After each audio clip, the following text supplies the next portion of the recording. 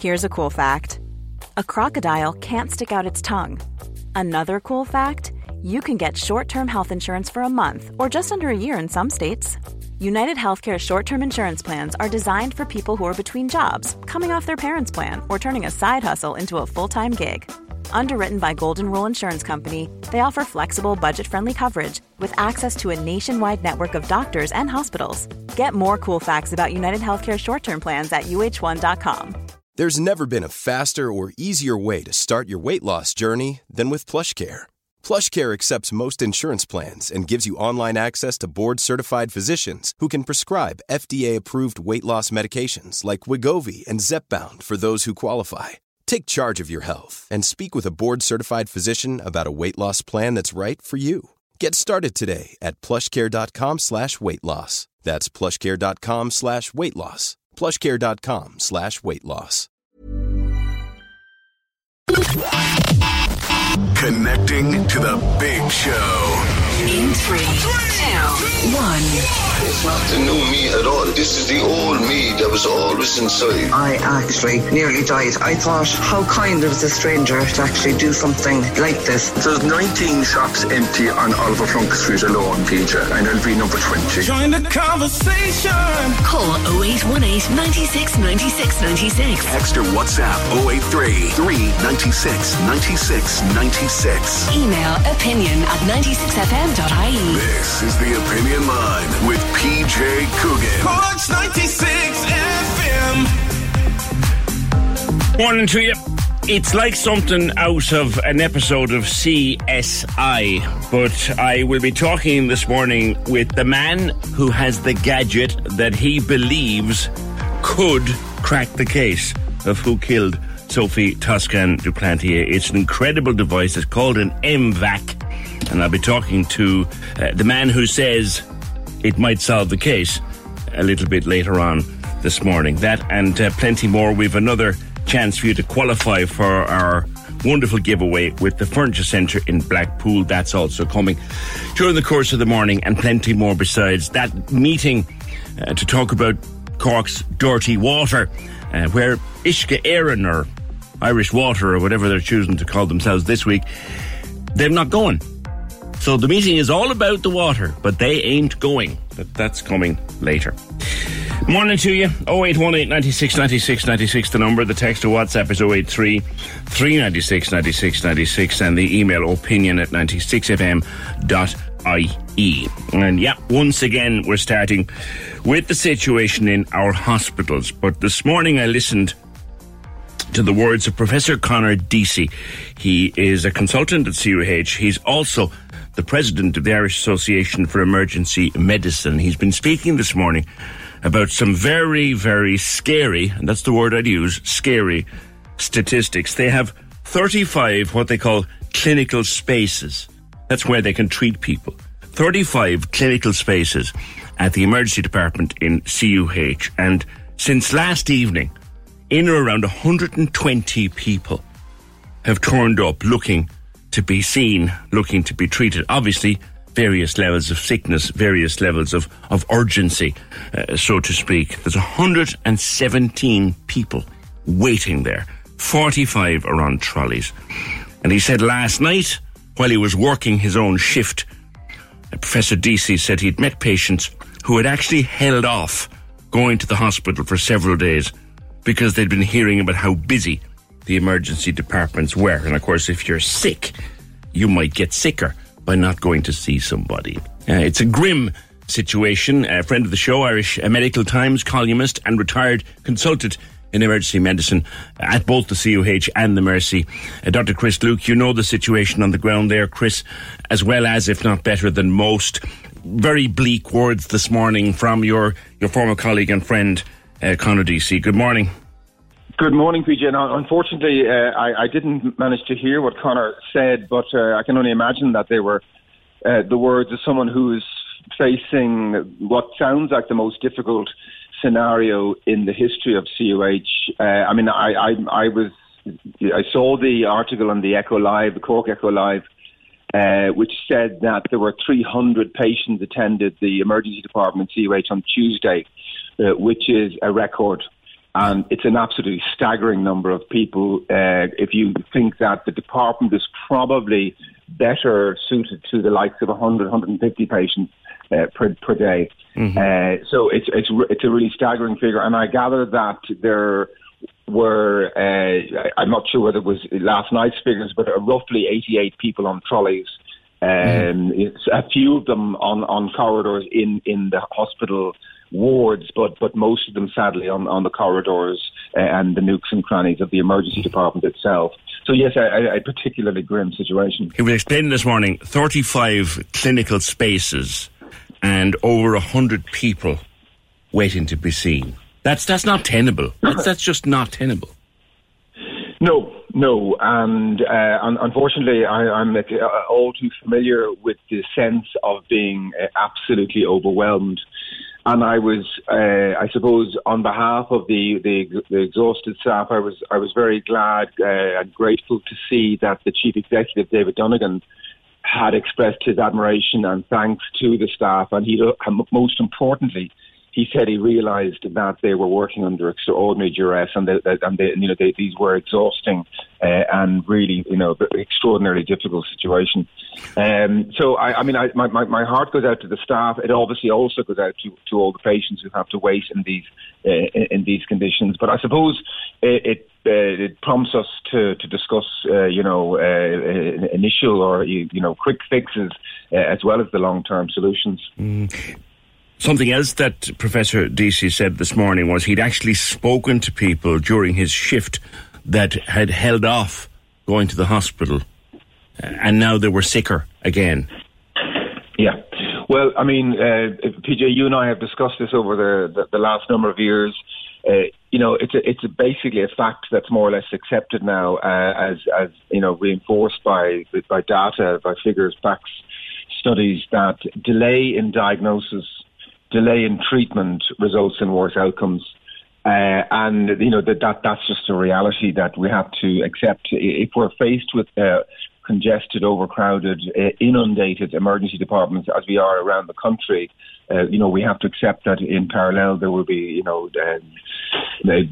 worse outcomes for those involved. In the Mercy as well, in recent weeks, they've makeshift beds in the aisles of the wards. Chris, we're a thriving country. We're a thriving economy. We're almost full employment. We're a very strong nation. How are we in this kind of a mess? One has to put it bluntly, there's been a woeful failure of planning.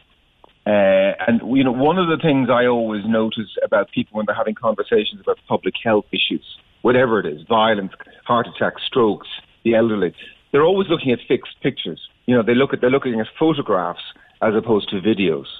And, you and I know that the population of Ireland has changed radically, has grown radically over the last 20 to 30 years. And about 30 years ago, a couple of ministers of health in quick succession slashed the bed stock in the country by something like a third, or roughly 30%. We've never got those 30% of beds back. And in the meantime, the country's population has grown, staggeringly. We've recently exceeded 5 million for the first time since the famine. When I was a boy, when you and I were boys, the population of this country was something in the early 60s was something of the order of 2 to 3 million, if I'm not mistaken. Now it's 5.1 million. So that's the kind of moving video I'm talking about. That they keep planning for what seems to be fixed points on a graph, when the situation is constantly evolving, sometimes more rapidly than others, and often far more rapidly than the plans have been made for. So the bottom line is we are way behind in terms of the number of beds per head of population compared with the average country in for example, the OECD or the EU. And at the moment as well, there's a recruitment ban, which means that people who have left or retired or whatever can't be replaced. That does not help. No, and it's also really very, very bad for morale when you realise that a dear friend, comrade, colleague is leaving, and they're saying, and is there anybody replacing you? You say, no, there isn't, and you already know that you've both been put to the pin of your collar for months, if not years, and you had that colleague who's now departing, but not to be replaced. And the idea that people will get sick or have crises, that they may or may not be able to leave the department, but they will feel guilty because that's the nature of healthcare staff, particularly in the trenches. They tend to be the good Samaritans among us, and they tend to be very, driven by a moral impetus to care. So they quit their posts, or they even quit for a day, feeling extremely guilty. When I go on. Sorry, PJ. Sorry. When I take calls from other parts of Europe, from Cork people who are living in Spain and France and places like that, Spain in particular, the speed at which you can see a doctor is extraordinary. You can be scanned there and then if you go to the department. There don't seem to be queues. France the same, don't seem to be queues. Even the NHS, which is always creaking, seems to work faster than the HSE. What is happening in other countries to make it work that doesn't happen here? Well, I spent 14 years in the NHS, PJ, so I can sadly assure you that the NHS is struggling in much the same way as we are. They had to bring the army in the last 18 months to deal with situations where there were 12 or 18 ambulances outside huge emergency departments, massively overcrowded. And, I've said to you before, we think we're losing hundreds of people a year because of the delays, but they're losing thousands in the UK. So the UK and the Irish health systems are sadly very comparable in terms of planning and evolution, and they both have almost identical problems. In Europe, they have very different insurance arrangements. So there are far more, for example, private hospitals, private specialists, clustering. If you walk in any large French city, you'll often see, specialist names on brass plaques in houses, residential houses, in the vicinity of hospitals. So there's huge amounts of private practice. They also pay far more tax. And this, of course, is the fundamental issue. In many respects, we're looking for sort of French standards of care, but we want to pay American levels of tax. And that's the ultimate mismatch. We don't ultimately pay enough money into the health coffer. And that's because of the rapid evolution of the population, the rapid aging of the population, changes in the demographic and so on, and changes in the population statistics in and around, small and large towns and cities in this country. So that's a bleak fact. But inevitably, there's also a fairly woeful difficulty in terms of anticipating all of this. Yeah. Is there any way that we, as ordinary citizens, can help the situation as we speak? There are huge things we can do. And, if it's any consolation, PJ, I was listening to a piece from London earlier today, and the former head of the British Army was saying to the people of Britain, they need to prepare for war. A similar assertion was made by a Dutch admiral last week and by a German rear admiral this week. So, we need to, I suppose, realise that things are changed. I mean, for example, I worry about a recession. All the kind of there seem to be a lot of red flags in terms of a recession in this economy, and God knows what may happen to our economy, given that 10 American multinationals currently based in this island pay about 50% of our GDP. So, we're quite exposed in this island, not just meteorologically, but economically and politically. And I think we need to also recognise that going forward, healthcare is going to be challenging for absolutely everybody. It doesn't matter whether you're a billionaire or a pauper. If you end up in a massively overcrowded emergency department, you may well have to wait for hours or even days. Mm-hmm. So I think people need to really, really proactively mind themselves. For example, they need to make sure that they've got a regular, secure supply of the medications that they use for their blood pressure, for their diabetes, for even for pain and tummy problems. They need to consult the pharmacist on a regular. Make sure you're friendly with your local pharmacist. They are extraordinarily valuable resources in terms of information and guidance and so forth. And an awful lot of ailments are self-limiting and would have been managed by our own grandmothers. So we need to kind of go back to that ethos where, like grandmothers, we'd always tend to think of what can we do here before we reach for the doctor. I think everybody really should have a once-a-year checkup with their dentist or their GP. And the reason I say that is, for example, one of the leading drivers of hospitalisation for children, for example, is dental caries. Really? I read a paper there last week which said that people who've had one consultation with their GP tend to do much better if there's an emergency than those who haven't had a recent consultation. In other words, you're trying to constantly tweak the background, medical wellness if you do have a crisis, so that you're as well as possible. You have the additional problem in community at the moment, Chris, where people can't get to see a GP. Yes, GP's books are full.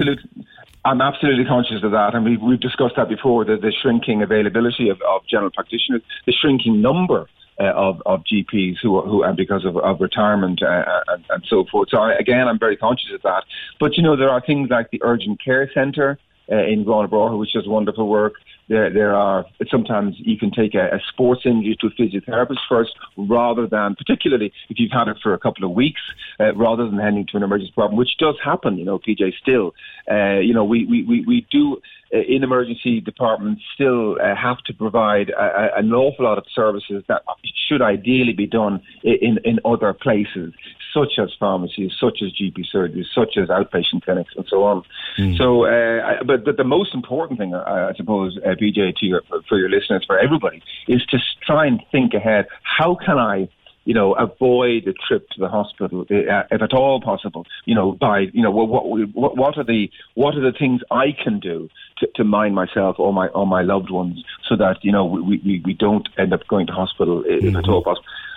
So I know that sounds a little bit pious, but I genuinely think that healthcare is so challenging now nationally, on both sides of the Irish Sea, that people are really need to think proactively and think ahead. I remember a time when you said that A&E, now known as ED, but A&E, instead of standing for accident and emergency, in your experience, was standing almost for anything and everything. That's still there. Correct. Yeah, 100%.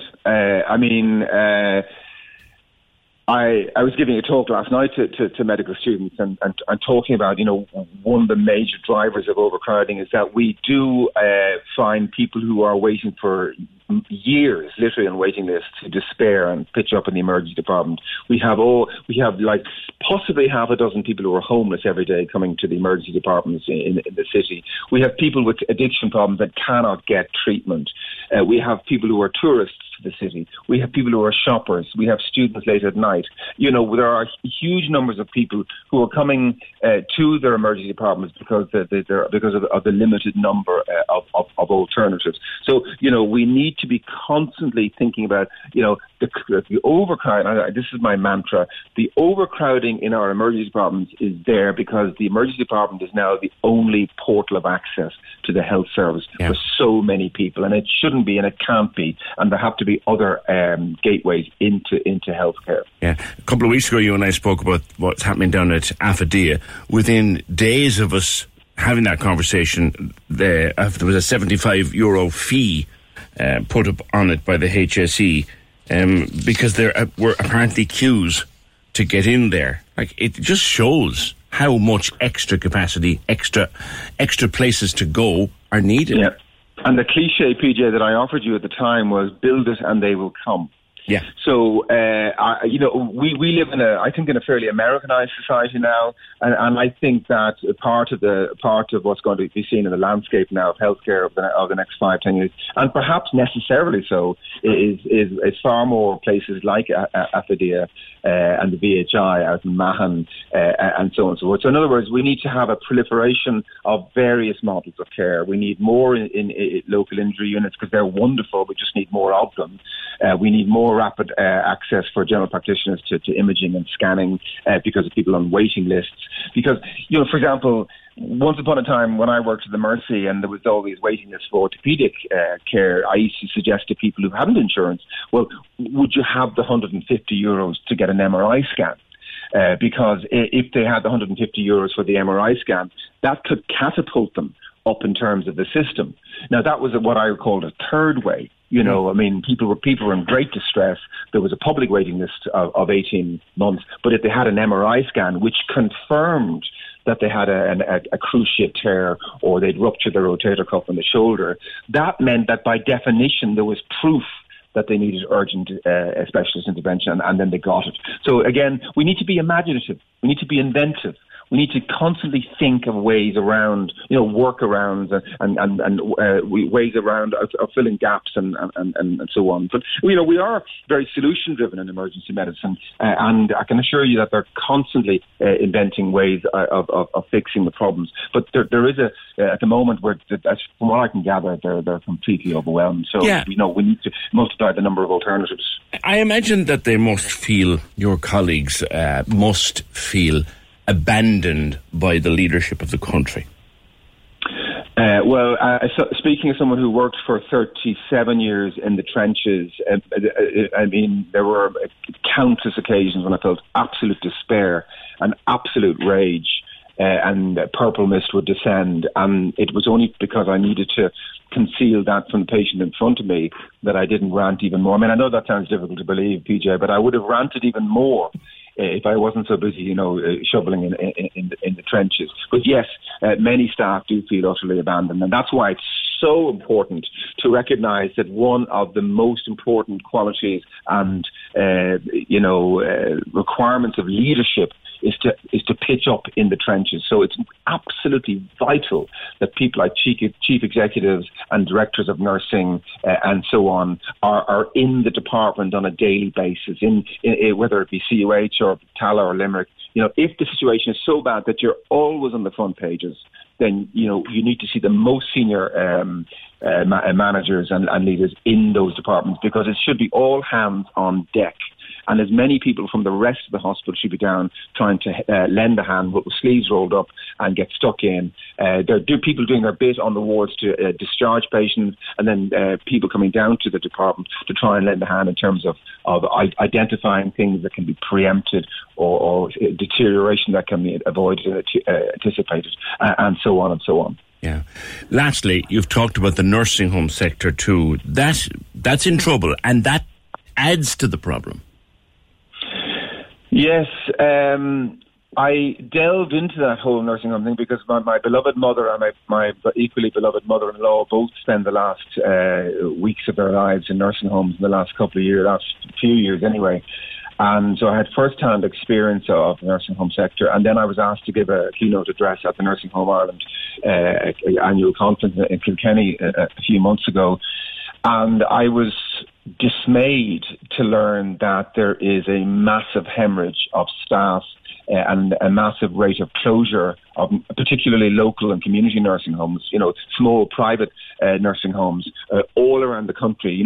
Dozens are closing each year over the last 2 or 3 years. And again, because people like you and me and many others are talking about, we need to discharge people who are medically fit for discharge to nursing homes and community hospitals, and then to learn that the community hospital, or certainly the nursing home sector, is like general practice in that it's not quite imploding, but it's rapidly shrinking for want of resources and strategic planning and so on, is also deeply worrying. So that's the nursing home sector is somewhere where we need really, really urgent action. And I say it again, and I say it again, they need to start by paying nursing home staff better wages. They need to treat them like the professionals that they are. If you and I are putting the people that we love most dearly in the world into the care of nursing homes, we want the people involved to be the best possible professionals that they can be. And professionals who sacrifice so much and put patients ahead of themselves, they need to be rewarded. In terms of even just the average wage of pay, not treated, as an afterthought and paid the minimum wage. The minimum wage is not good enough for people who are so professional and who are so dedicated and who sacrifice so much for the people who we love so dearly. All right. Chris, leave it there. As always, a pleasure to have your insights on the opinion line. Dr. Chris Luke, retired consultant in emergency medicine, currently writes for the Irish Medical Times. He's also behind the Irish Medical Lives podcast, and his book, which I recommend at any opportunity I can get, is called A Life in Trauma. You'll get that in any good bookshop. If that's not an insight into how our system works or doesn't work, then there's no other book has achieved it. It's wonderful. Well worth picking up Chris's book and having a read of it. 0818 96 96 96. CUH, a mess this morning. 3 times oversubscribed. 3 times oversubscribed. 3 times as many people in the CUH this morning as it can handle.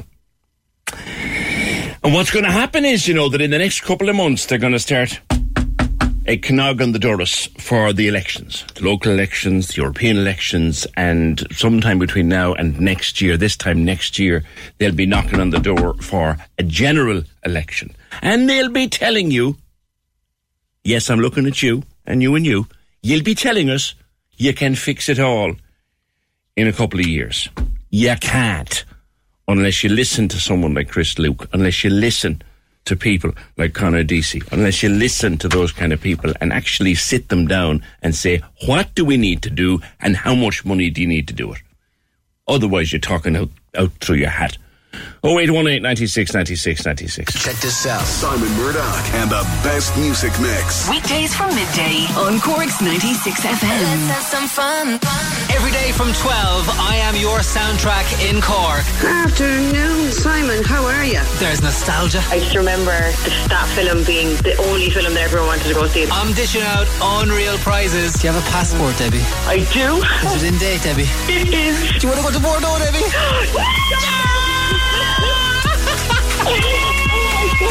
Are you serious? And there's tunes from these guys. What's up, everybody? This is Ariana Grande. Hello, I'm Wiz Capaldi. This is Dua Lipa. Talk to you from midday. Simon Murdoch. Midday to 4 p.m. With First South Credit Union. For your needs are put before profits. First South Credit Union. Members come first. Is this how we do it? Cork's 96 FM. Bill, you're very kind. Bill says, just listening there, I want to say something about the conversation between Dr. Chris Luke and PJ. It's very rare you hear down-to-earth conversations that strike like a sledgehammer without fear of favour, stating the fact. Well done. Well, that's one of the reasons we have Chris on so often, Bill, is because he calls it like he sees it, without fear of favour. And thank you very much for that kind comment. Kate, you were listening to Chris as well. Good morning. Hi, I just want to say they've advertised a lot of posts recently. That's right. And they said the other day in the Dáil they don't have the money to pay them. That's right. No, I'm sorry. They haven't the money. They haven't the money to actually pay them for the posts. They're advertising the posts and they have the jobs, but they haven't the amount of money to pay the new people. There are loads of vacancies. And if someone leaves now today, if someone hands in their notice, they won't be replaced. No, but I mean, they're advertising posts as well, and then they say they haven't the amount of money to pay all these people. Kevin had an accident once, and initially, and he was taken into a hospital. There was 3 people in the room. The person who was going to stitch him up, the triage nurse, and somebody taking his details, you know, all the written work. That was all done in one room. Yeah. And then he was brought down to be sewn up. And then, this is the best part, when eventually got out of hospital, he was brought back to the hotel, and about 10 o'clock he got a phone call. It was from the doctor to find out how he was feeling. Mm-hmm. He nearly fell over. He couldn't believe it. Because it was just incredible care. And the system is organised, like. But his card, paid, you know, his E111 card, covered it. Yeah. Well, that's important to carry that, yeah. That's very, very important. But I just think I feel so sorry for the nurses and all the staff, be it down to the cleaning, everybody in the hospitals, they're all completely exhausted, you know? Yeah. And I just want to say Chris Luke is unreal, and he does say it as it is. He does. It's so bad. You know, I read his book and it's brilliant. Yeah, it's incredible understanding. We spent 40 years in the system. Incredible understanding of what's wrong in there, and what frustrates people like me who know him is just let him at it. Just let him roll up his sleeves and let him at it. And people like Chris and his colleague will fix it if they're let, but they don't get let. They don't, and some people don't like him talking up either. But you know, the Ophelia Clinic, I went there for a scan once, but what you do then is you can take your scan to the South Infirmary or wherever you have to go back to, and then they have to ring Ophelia to get permission to use the scan. Yeah. To look at it. So you're sitting there and you have to get permission to phone them. Yeah. There was a time as well when if you got a scan done in a place like Ophelia and you went to a hospital subsequently, they did another one. Just to be sure. Okay. I think that's changed. I think that's changed. I think it has, yeah. All right, Kate, thanks. Take care. Bye-bye. Thanks for that. Yeah, the Affidea situation, when we last spoke to Chris, they had opened the doors as a free walk-in. That changed within, I think, 2 days of that conversation.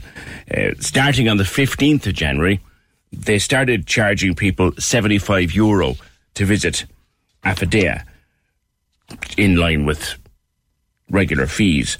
Now, if you had a medical card, you were exempt. If you were referred there by your GP or other department, you were exempt. And if you subsequently got admitted to hospital, you were exempt of that fee. But they started imposing that arrangement with Affidea at the Elisa is coming to an end next week. We don't know what's going to happen.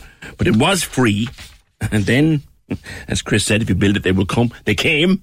So many of them came. And they had to impose a fee then. So it's the same rules as when you go to the emergency department. 0818 96 96 96. There is a meeting tonight to discuss our dirty, filthy, manky water. To discuss ongoing water quality issues in Cork City. The issue of dirty water was raised in the Dáil last week. There have been thousands of complaints. We've filled hours of radio here on the opinion line. Uisce Éireann have been invited to attend the meeting, but it's understood that they will not be represented tonight.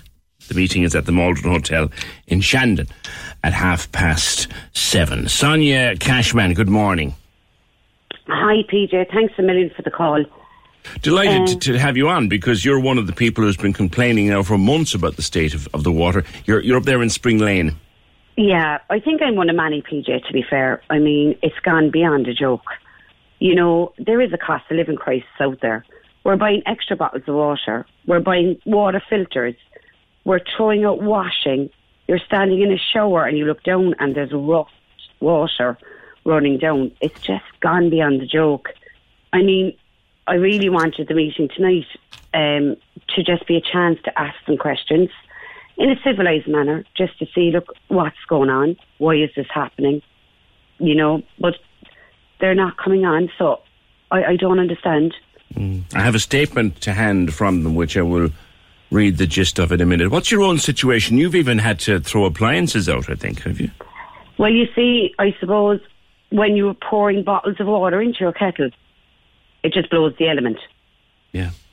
I'm not the only one. I know loads of people have to throw numerous kettles, numerous loads of washing, buying more shirts for schools and stuff like that. I mean, it's just, somebody has to be culpable for this feature, you know? I mean, the meeting tonight was supposed to be a chance for us to get answers. Yeah. And know that they're not coming to the table. They obviously have no answers for us. Yeah. Well, they've issued a statement. They sent it into Moraid at the newsroom in the last while. And the gist of it, and this is coming from Uisce Éireann, Irish Water, whatever you choose. Uisce Éireann is the new official name.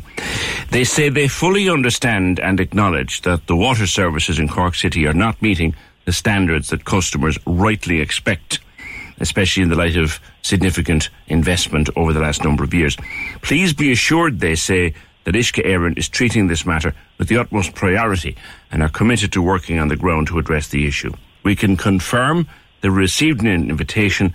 A representative will not be available to attend, but we continue to engage extensively with elected representatives. They then go through a list of the things that they have attended, and they inform us that the Uisce Éireann customer care helpline is open around the clock at 1-800-278-278. You can get them on X, formerly known as Twitter, at IWCare, or there's an inquiry form available on water.ie. But the gist of the statement is we received an invitation to tonight's meeting and we won't be there.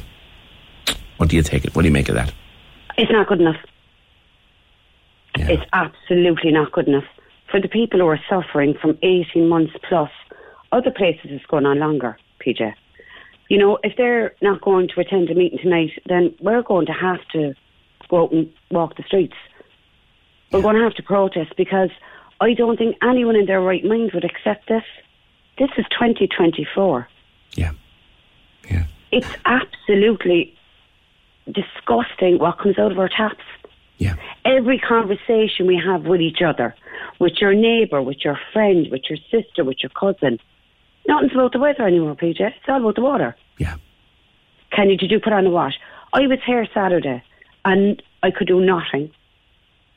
All day Saturday. No washing, no dishwasher, nothing. Mm-hmm. I spoke to a woman from Lotamore the other morning who put in a load of sheets and pillowcases and they were destroyed. They came out brown. And you know, like, to be fair, there's no amount of vanish in the world is getting rid of those things. No. They're gone in the bin. They're in the bin. And on the topic of bins, PJ, I mean, I have a bin outside. Recycling. Yeah. Right, it's full. It's full to the brim. The majority of it is bottles of water. Yeah. You know, if they're going to take money out of my pocket, I want to know why. It's very simple. Come to the meeting. It's a civilised meeting. Answer our questions. I've said 1,000 times, I want my water tested at my source, not your source. I want someone to come out and test my water and tell me that it's okay. That's all I want. Yeah. But they're not coming out and they're not saying anything and they're too quiet for my liking. If you fill out, say, a clear glass of water and leave it on the table, what does it look like? Brown? Off-coloured? What happens after? It looks like tea with no milk. But even if it runs clear, PJ, and you put it into the top of your filter, there's still sediments in it. Yeah. There's still something floating there. No, I had every faith in Irish Water to come to that meeting tonight and to say to us, look, lads, this is what we're doing. Look, we're doing this, we're doing this, we're doing this. Have a conversation. That's all we wanted. Yeah. But no, I have no faith in them. I don't want their company coming out and testing my water at source. I want another company coming out and testing my water at source. Yeah, yeah. I've no trust in them now. My face is gone. Do you feel, Sonia, as a resident and as someone who's a customer, did you feel slighted by their decision not to attend? I felt absolutely slighted by them. It's just come and talk to us. It's a reasonable request. It was going to be a reasonable conversation. If, like, remember years ago there, PJ, and the council in the big freeze, they made a mistake. I don't know what the mistake was. Did they let out too much water? We had no water. Oh, that was the floods in 2009. Right. And we were... But what did they do, PJ? What did they do? They put tankers in every single car park. They did. They had bottles of water. They gave us whatever, and they were out there for hours. That's right. They put their hands up and they said to us, as people, we messed up. Well, this is what we've done. You're recalling 2009, the floods that blew in the wall down there by the Mercy Hospital and the other things like that. They wrecked the water supply. And you're absolutely correct. I was working for 8 or 9 days straight in the newsroom there. And I remember going out to standing tanks, and everywhere they could find a pipe, they brought up a standing pipe. They brought up tankers, and you're right, they did that. There was clean, usable water.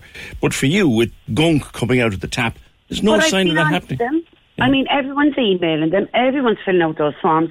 I ring them. I can't do that, all that. I'm ringing them. I want to hear what they're saying. I'm only talking to a person who's working there. Yeah. And that person is saying to me, flush your water. I said, I have. I said, I'm up since 6:20. I have flushed my water, my toilets, my taps are still running. Yeah. Nothing's happening. I said, is it not up to you to bring me or put a tanker somewhere that we can have fresh water?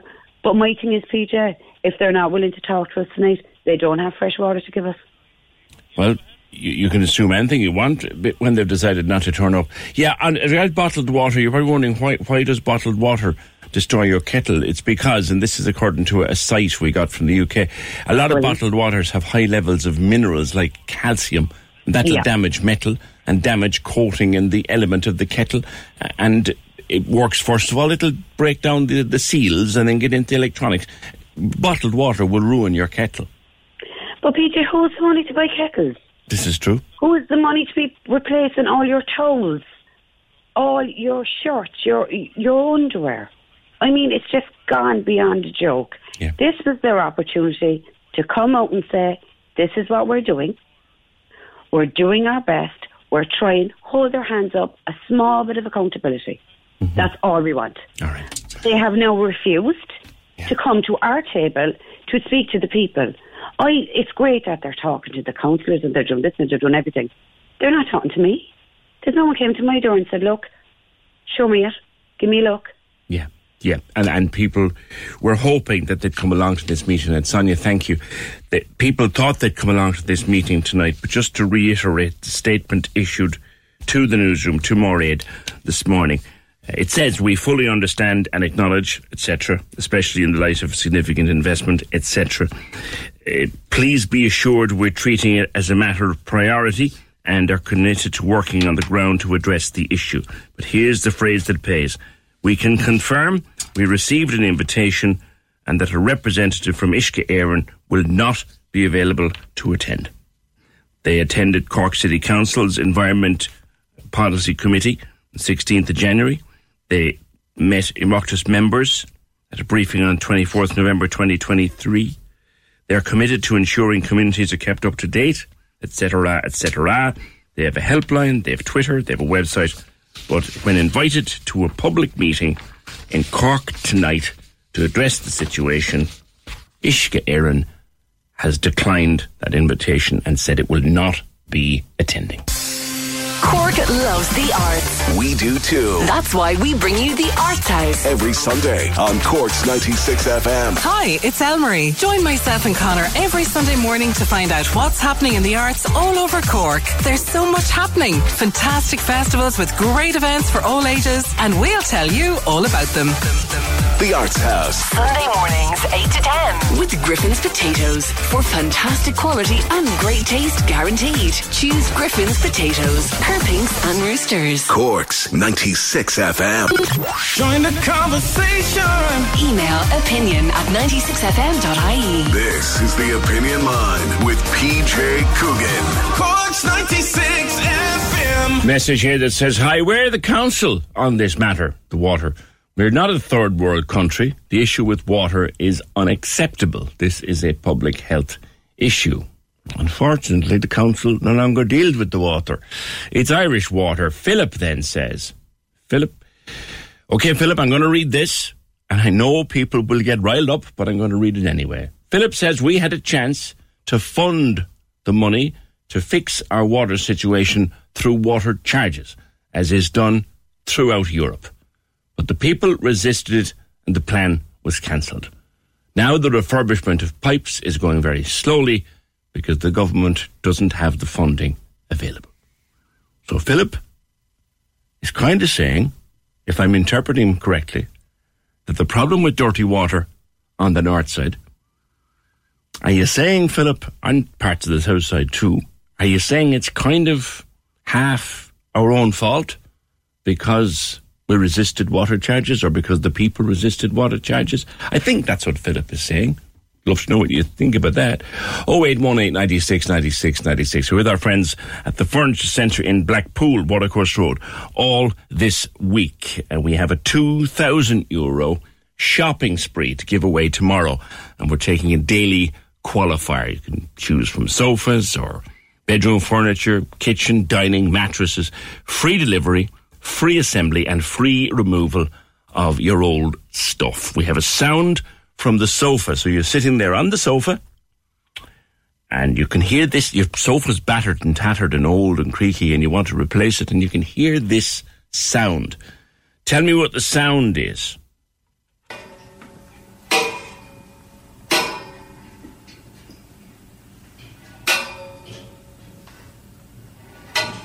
All right. It sounds a bit like a fella ringing the bell at the back of a church. Well, badly, but it's not. What is it? A dedication to all of it.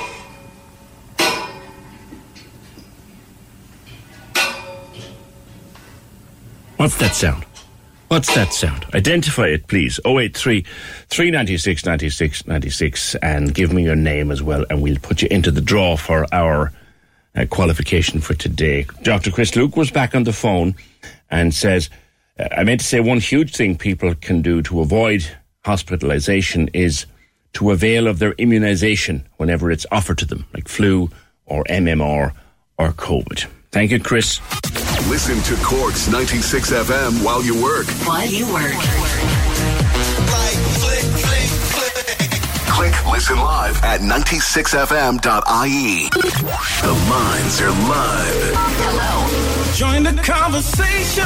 Call 0818 96 96 96. Text or WhatsApp 083 396 96 96. Email opinion@96fm.ie. This is the Opinion Line with PJ Coogan. Cork's 96 FM. Yeah, there's two opinions there, or 2 points of view there this morning on the subject of water and the dirty water up on the north side of the city. Indeed, all over the city. I should really stop saying the north side, because we've had reports from all over the city of manky water over the last few months. 2 contrasting views. You heard from Sonia, who feels very badly let down, insulted in fact, by Irish Water, Uisce Éireann's refusal to attend this public meeting tonight, which is going ahead, I think, at the Maldron at 7:30. Uisce Éireann, and they sent a statement in to us, said they will not be in a position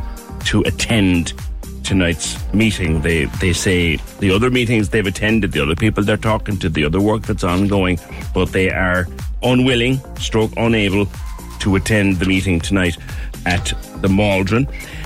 It will not be represented. It's still going on, though, at 7:30. Sonia said she felt insulted by that. And then Philip pretty much saying, look, lads, the state of the water is kind of your own fault. That's how I'm interpreting it. If I'm wrong, Philip, come back to me. But that's how I'm interpreting what Philip is saying. We had a chance to fund the water situation with charges, and as is done all over Europe. But we resisted it, and the plan was cancelled. Now the refurbishment of the pipes is going very slowly because the government does not have the money. So Philip seems to be kind of blaming resistance to water charges back in the day. Your thoughts on that? 0818 96 96 96. Now, Alcoholics Anonymous says that its helpline in the first 2 weeks of 2024 answered 139 calls from women who felt they were in trouble with drinking and wanted help.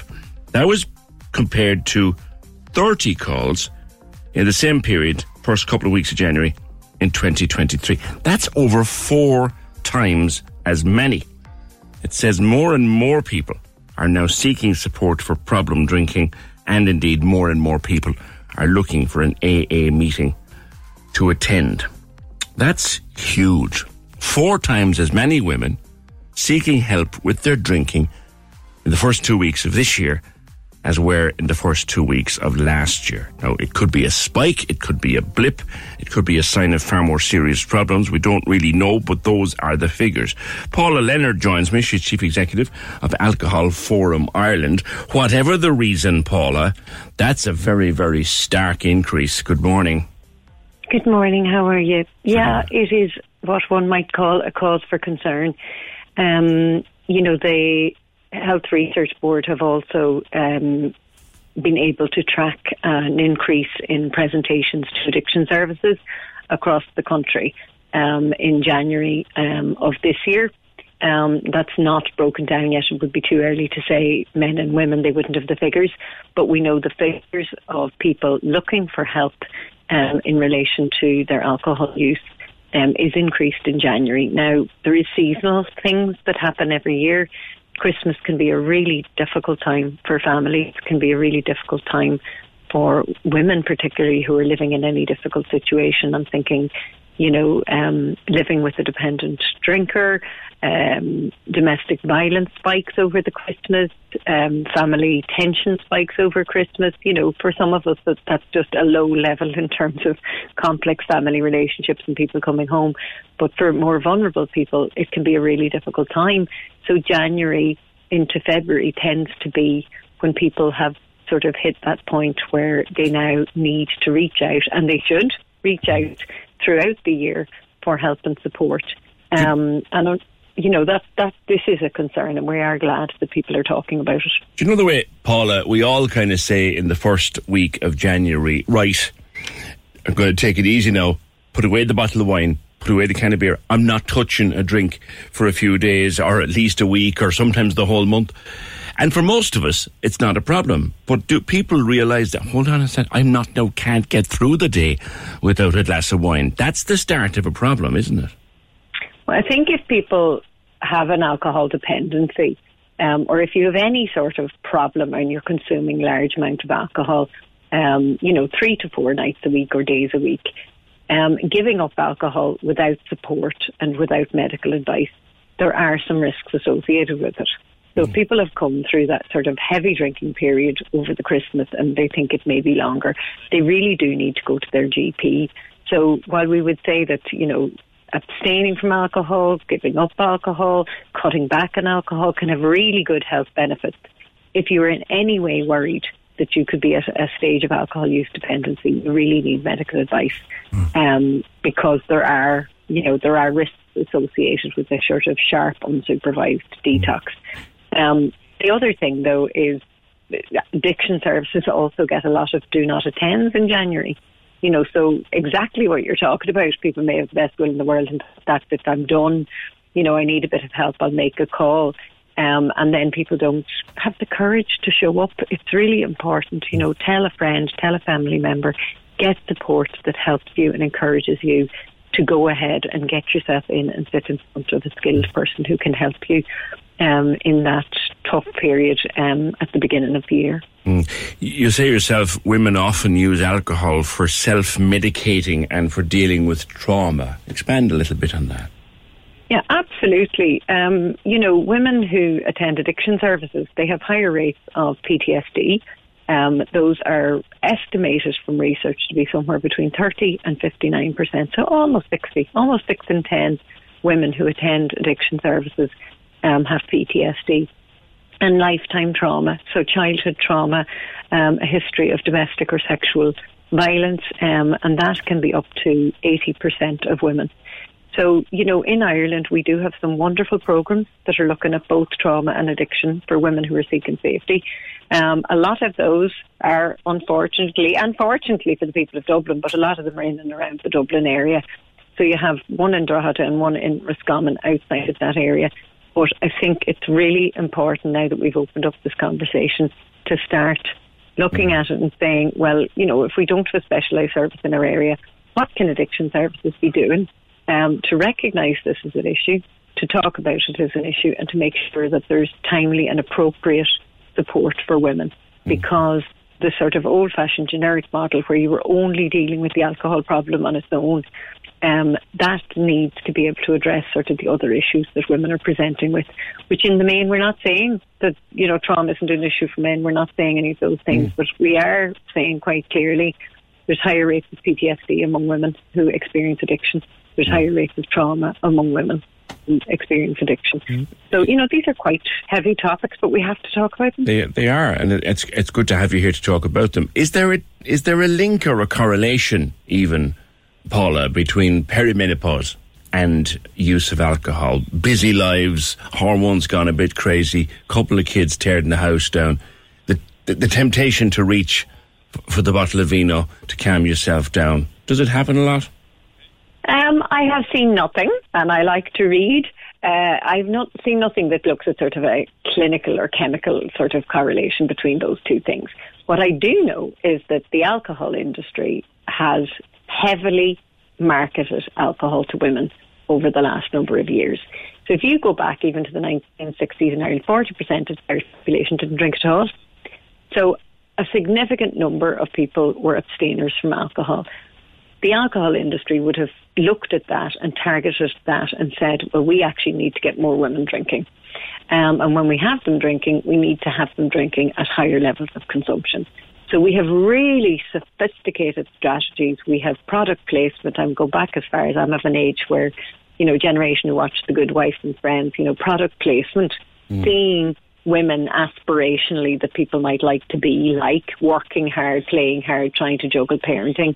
All of those things But the notion was that alcohol was your reward or your release, or how you might cope with the stress for women who are both working and still have the burden of childcare in the home and still have that domestic burden. So we've been told and programmed and socialised into believing that a legal psychoactive substance that is a depressant, actually, it's chemically a depressant, but we have been sold a pup.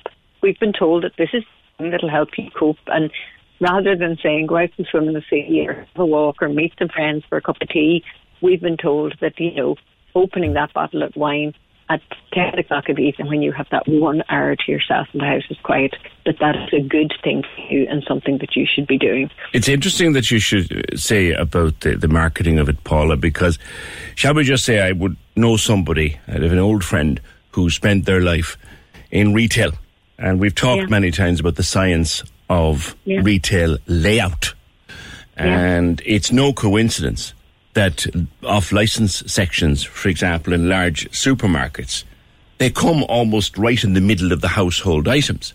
It's also no coincidence that when you push your way into the off-licence, one of the first things you see is white wine, because, according to this friend of mine, they did some research and they found that the biggest consumers of cheap to middle-range priced white wine were women in their 30s to early 40s. Yeah. Who also do the family shopping. Yeah. The alcohol industry says that they want to contribute and be seen as good corporate partners. Do you know what I mean? That they have some sort of a social good in mind. They have one objective, and that is to increase profit margins for their shareholders. They know this stuff really well. They research this stuff really well. They spend millions on it every year. For example, the alcohol industry, without a shadow of a doubt, is engaged in cancer denialism. So they want to confuse the evidence. What, Paula, sorry? Denying the link between alcohol and cancer. Okay. So alcohol is a group 1 carcinogen. So for any of your listeners, that basically means that alcohol is considered to be in the same category as asbestos and in the same category as tobacco. Now, if you were to do a straw poll or a vox pop in Cork today, you would find that most people will admit and understand and know of the link between tobacco and cancer. We are in the same category of that, and people don't know it, people don't talk about it, and we have heavily marketed strategies in the alcohol industry that are there to deny that, or to confuse it, or to detract attention away from it. That's interesting. That's interesting. Yeah, we really need to start seeing through the fog. Do you know what I mean, in terms of these things? Because in this country, it's really important that women know that 1 in 7 breast cancers in this country are related to alcohol consumption. 1 in 8 breast cancers in this country are related to alcohol consumption. And is that, Paul, you're talking to someone here, name my cards on the table, you're talking to someone who likes to drink. You're also not to over excess, but I do like to drink. And I'm married to someone who likes to drink.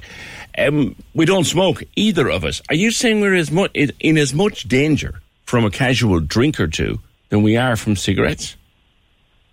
What I'm saying is to define what class of carcinogenic something is. There is a WHO scientific project around that, and it is back in 2012 that the WHO declared that alcohol is a group 1 carcinogenic substance. So that means that for us, to translate that for your listeners in simple terms, that drinking alcohol increases your risk of 7 different types of cancer. Okay. So this is the beginning of the year. By the end of this year, there will be almost 1,000 new cancers in Ireland that are related to alcohol. And there will be 500 deaths in Ireland that are related to alcohol. Okay. That rarely makes the headlines. That's rarely talked about. And we rarely challenge the false information that the alcohol industry are peddling on that. Okay.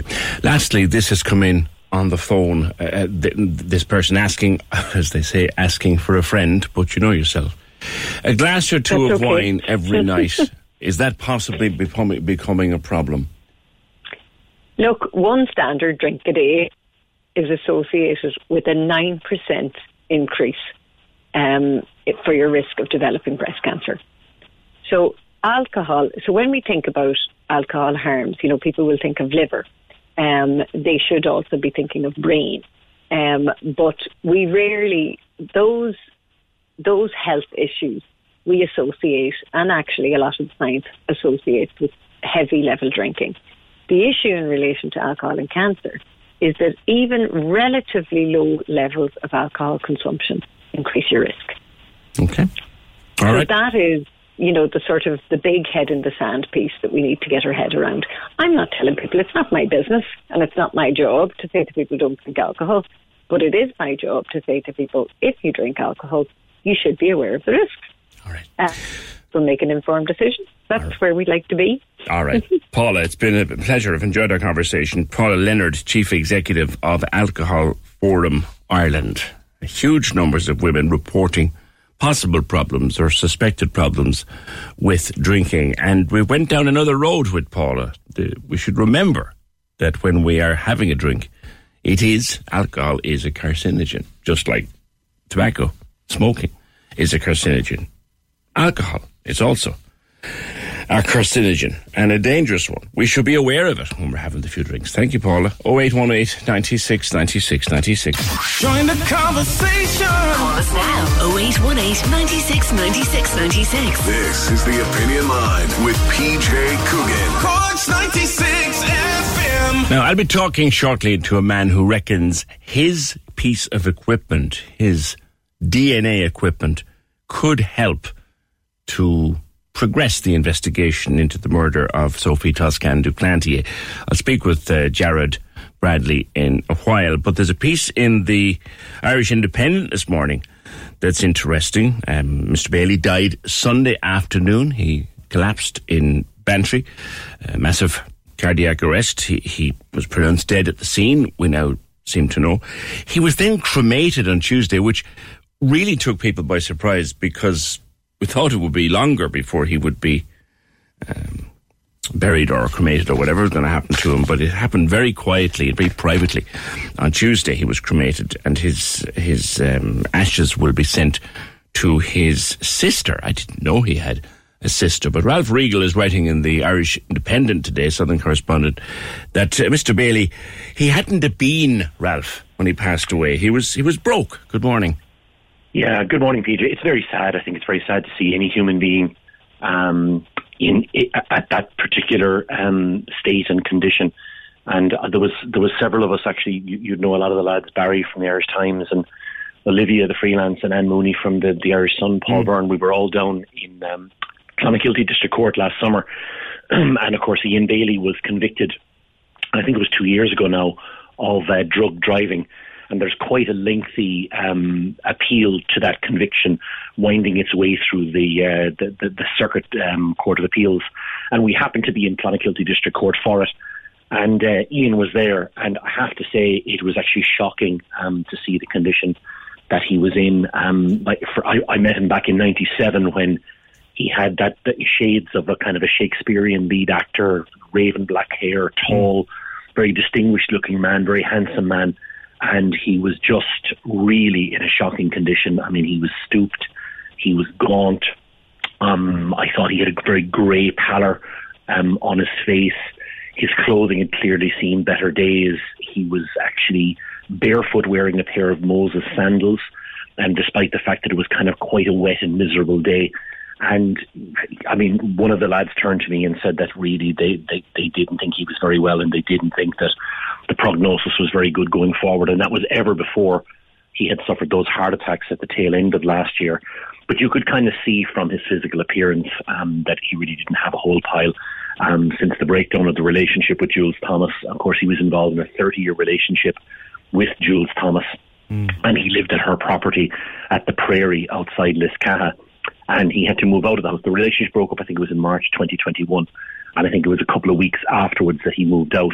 And he's been bouncing around rented accommodation since then. And I think lifestyle factors over that same period didn't do him any favours. But essentially what happened at the weekend was when he collapsed and died, his entire estate basically is comprised of clothing, some items of wood turning, and massive amounts of files comprising both legal documents and newspaper clippings, magazine clippings, and correspondence to do with the Sophie Toscan de Plantier case and the various actions that he has fought as part of his bid to protest his innocence over the past 27 years. He lived in a very modest little flat in Bantry. He did. Again, another element, I suppose, that you'd say has to, the only word you can really use for it is quite sad, is that he had spent really the last 30 years in the greater Skull, Skibbereen area, and he wanted to stay there, but no one would rent. Once people found out that he was the tenant, there was no property available for him. So he ended up staying for a while in the Glengariff area, and then he had to leave that property, and eventually he got a property in Bantry. And he was a familiar figure in Bantry. He would kind of wander around Bantry. He would go to various markets. He would call into bookshops and libraries and stuff. Farmers markets were really his main social outlet in the last couple of years. That was also his only other source of income beyond his state pension. He would sell wood turnings. He would sell some of his poetry books. People would often go and ask for photographs with him, and he'd give a photograph so long as someone would actually, buy one of his poetry books, which he would then sign. He wrote 2 books. One is called The West Cork Way, and the other is called The John Wayne State of Mind. But even towards the latter end of the year, his health was such that he really wasn't even able to go to any of the farmers' markets. Yeah, he left no will. People were thinking now that he'd passed away, somebody would find an envelope with a letter in it. Saying, well, if he didn't do it, who did, or anything like that, but nothing was found. No, not as yet anyway, PJ, and certainly the indications we have is that there is no formal will made out. It was a story that Paul Byrne was doing a couple of days ago, that Paul Byrne did an interview with Frank Buttimer, who was Mr. Bailey's longtime solicitor, and he had said, look, he knew he wasn't well, and they had talked about various things to prepare for the future, but events overtook them. So Mr. Buttimer wouldn't confirm or deny that there was a will, but our understanding is that there isn't. And similarly, a lot of people had thought that there might have been some type of documentation left with the instruction that it was to be opened in the event of Mr. Bailey's death, but no such document exists, or certainly none has been found, or none has been flagged in advance at this stage. There's a significant amount of correspondence. I mean, people who would have watched the various documentaries. Of course, you had Jim Sheridan's Murder at the Cottage, which was done for Sky TV, and then you had a Netflix documentary. And anybody who would have watched those would have seen the meticulous care that Mr. Bailey took over the years to document and keep records of the various things that he had been involved in as part of this case. And there was various images in those documentaries of boxes and boxes of correspondence, letters, photographs, things to do with his various court actions as well. Of course, remember that Ian Bailey has had a number of very high-profile court actions. In 2003, you covered this with us, PJ, the libel actions before the Cork Circuit Civil Court, where Ian Bailey sued 8 Irish and British newspapers. That opened in December 2003, and we had the verdict then. The costs was settled in January 2004. Then in 2014, Ian Bailey took a wrongful arrest action to the High Court against the state. That ran really until the end of 2015. He also lodged an objection or a complaint with the Garda Ombudsman Commission over the way he was treated by the Gardaí in West Cork as part of Millions of people have lost weight with personalized plans from Noom. Like Evan, who can't stand salads and still lost 50 pounds. Salads generally for most people are the easy button, right? For me, that wasn't an option. I never really was a salad guy. That's just not who I am. But Noom worked for me.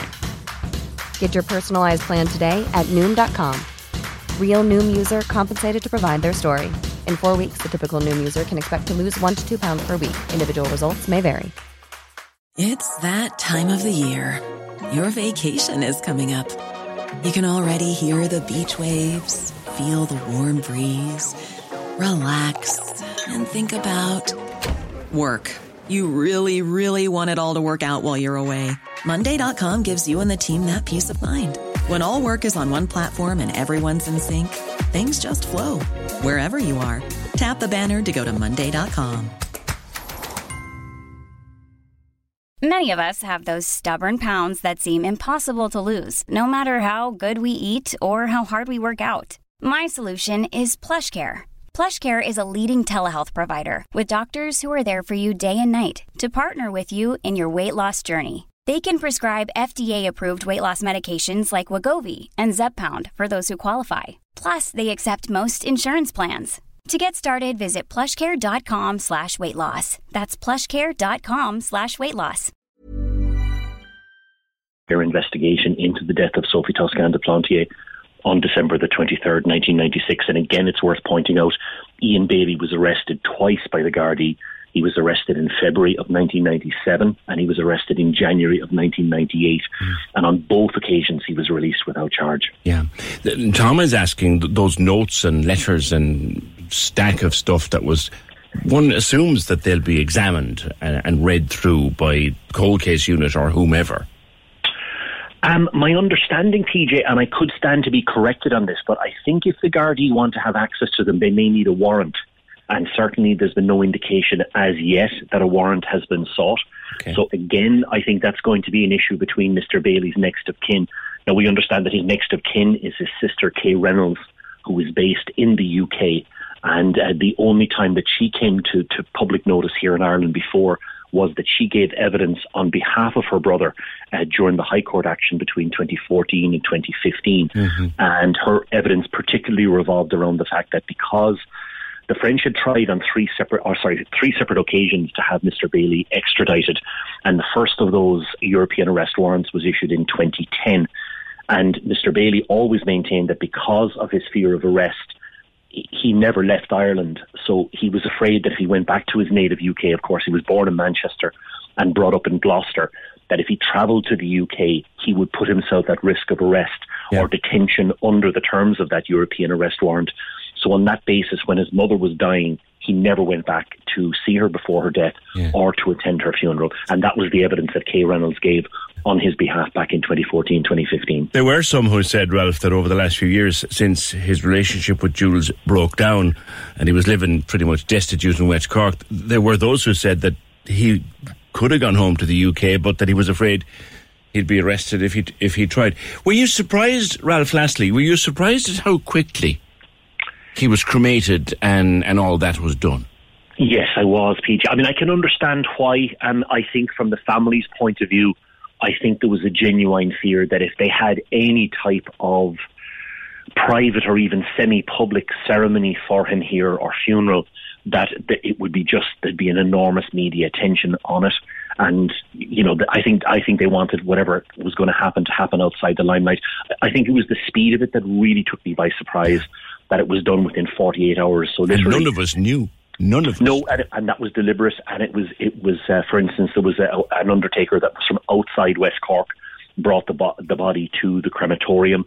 There was no comment made until several hours after the event, when in a very brief statement, Mr. Butler confirmed that he had been empowered or allowed, instructed by the next of kin to confirm that Mr. Bailey had been cremated and that his ashes would be returned to his family. I think, as an observation, and it was something actually that Anne Mooney of the Irish Sun had noted in a piece that she filed yesterday, it was in many ways quite an ironic thing that Ian Bailey, who over his life had been very much obsessed by the media, by the limelight. On the one hand, he was a man of incredible contradictions. He said that media attention had destroyed his life in Ireland, but yet at the same time, he was a man that really courted publicity. He would always take phone calls from reporters. Right. There were times when I got phone calls from him asking me, did I want comments from him about developments in the case? Yeah, and one or two texts like that over the years as well myself. Yeah. He was never afraid to reach out. Exactly, you'd be familiar with it, PJ. And I think Anne's comment was that for a man who had spent his life posing for photographs, giving commentary, giving quotes, being in the limelight, it was a total contrast that the only people that were present for the cremation were the crematorium staff and the undertakers. Very lastly and very briefly, Ralph, I'll ask you this one, and you of course have written a book on this and have covered it from day one. Now that he has passed to his maker, will we ever know, do you think, will we ever really know what happened on that night in December 1996? Definitively, I don't think so, PJ. No, I don't. I think we may get a few more indicators. Certainly the death of Ian Bailey does not end things. The Garda murder investigation is ongoing. The Garda cold case review is ongoing. The cold case review team will make recommendations to the Garda murder team. And I think the indications out that the file will be submitted, a revised file, an updated file, will be submitted to the Director of Public Prosecutions. But whether we get any type of instruction or direction that the DPP would have contemplated action against a particular individual, I'm not sure that it's ever going to go that far. And certainly from the French family's point of view, and I think really they're the ones whose words we have to attach greatest weight to, is the very last thing that they wanted was Ian Bailey to pass away. They wanted him to stay alive, to stay healthy, and to be alive for when the cold case review would end, in the hope that there might be some judicial action here in Ireland. But they're very, I think, upset with the Irish state that while they see that justice was done for Sophie in Paris, and a lot of people would take issue with that over various aspects of the Paris prosecution, but in their eyes, justice was done for Sophie in France, but justice was never done for Sophie here in Ireland. OK, Ralph, leave it there. Thank you, as always. Ralph Riegel, a Southern correspondent with the Irish Independent. Indeed, wrote a book on that case. I'll get the title of it. I have to dig it out of my memory, but it's a super read. Thank you, Ralph. 0818 96 96 96. There is a man in Utah who believes he has a gadget that might help us know more about what did happen on that night in 1996, and I will speak with him next. 0818 96 96 96. Hi there, it's Ryan Tuberty here. Be part of my new adventure this Sunday on Cork's 96 FM. Cork's 96 FM. I'll have something for everyone with a mixture of conversation, laughter and great music. Talk to you this Sunday from 10 a.m. The Ryan Tuberty Show on Sunday in association with High&I. For every kind of driver, there's a High&I. Find yours at highandI.ie. Cork's 96 FM. Jared Bradley is a former soldier and scientist who's gained the nickname the DNA guy. He has pioneered a piece of equipment called MVAC. It's a system which extracts DNA, and he believes that it could help to solve the killing of Sophie Toscan du Plantier. And he's out there waiting to be called in by the cold case reinvestigation team. He joins me now from Utah. Jared, tell me first, if you would please, what MVAC is and what it can do. Good morning. Oh, good morning to you too. Yeah, I appreciate the opportunity to come on. The MVAC is essentially a sterile wet vacuum. So imagine like a carpet cleaner where it sprays a solution down onto a surface and then vacuums up whatever's there. So it doesn't have brushes like a carpet cleaner would, but the combination of the spray and the vacuum creates a little mini hurricane down there at the surface, and that enables it to collect DNA that is down in the cracks and crevices of a surface that, swabbing and other methods just can't get to. It might have been there for a very long time, so can the machine dislodge it so it can be removed? Is that how it works? Yeah, that's exactly how it works. So if the amazing thing about DNA is if the evidence is stored properly, then it can last for a long time. Like we've had cases that I think our record right now is 56 years old. Wow. So yeah, the DNA was trapped in the seam of a sleeve of a shirt, and yeah, 56 years old. Most evidence lockers are climate controlled, and so if it's in a relatively dry, cool place, then that DNA can last for a long time. 56 years ago, there was no DNA technology. No. Yeah, it wasn't even a thought then. DNA didn't really come onto the scene until really mid-90s, late 1990s. So, and I think it wasn't really starting to get sensitive until the 2000s. So, the case I want to say is 1967 or 66, something like that. Wow. Well, and if you managed to extract DNA from something like a shirt that's 50-something years old, will that evidence then be admissible in a modern-day court? That's the fascinating question. I'm not familiar with the Ireland courts, but here in the U.S., absolutely. Again, the chain of custody is important. As long as it's been maintained by law enforcement, then sure. And I'm sure Ireland has the exact same thing. So if there's something to work off, you can work with it. Your interest in this particular case, I'm sure I don't need to rehash the history with you. How did you come to hear of the Sophie Toscan du Plantier case in the first place, Jared? Well, I was actually contacted by a couple of different news agents, or newspapers, and they kind of brought it to my attention. And, of course, we have interest in any case that we can help solve anywhere in the world. We've been all over the place, South Africa and Singapore, you name it. We've just about been there. And cases like this, typically the detectives have gone down every avenue they can possibly think of and explored wherever the evidence has taken them and wherever the story has taken them. They've explored it and just hit dead ends on the wherever they are. And DNA, with the way that it's advancing, especially as technology gets more and more sensitive, it's just reopened a lot of cases like this. And so the similarities between this particular case that we're talking about and some of the other ones, like Crystal Bislanowicz, is a case here in the United States that was a cold case for almost 18 years. Tell me a bit about that case, because I know you worked on it and it was a breakthrough. It was a similar case to Sophie.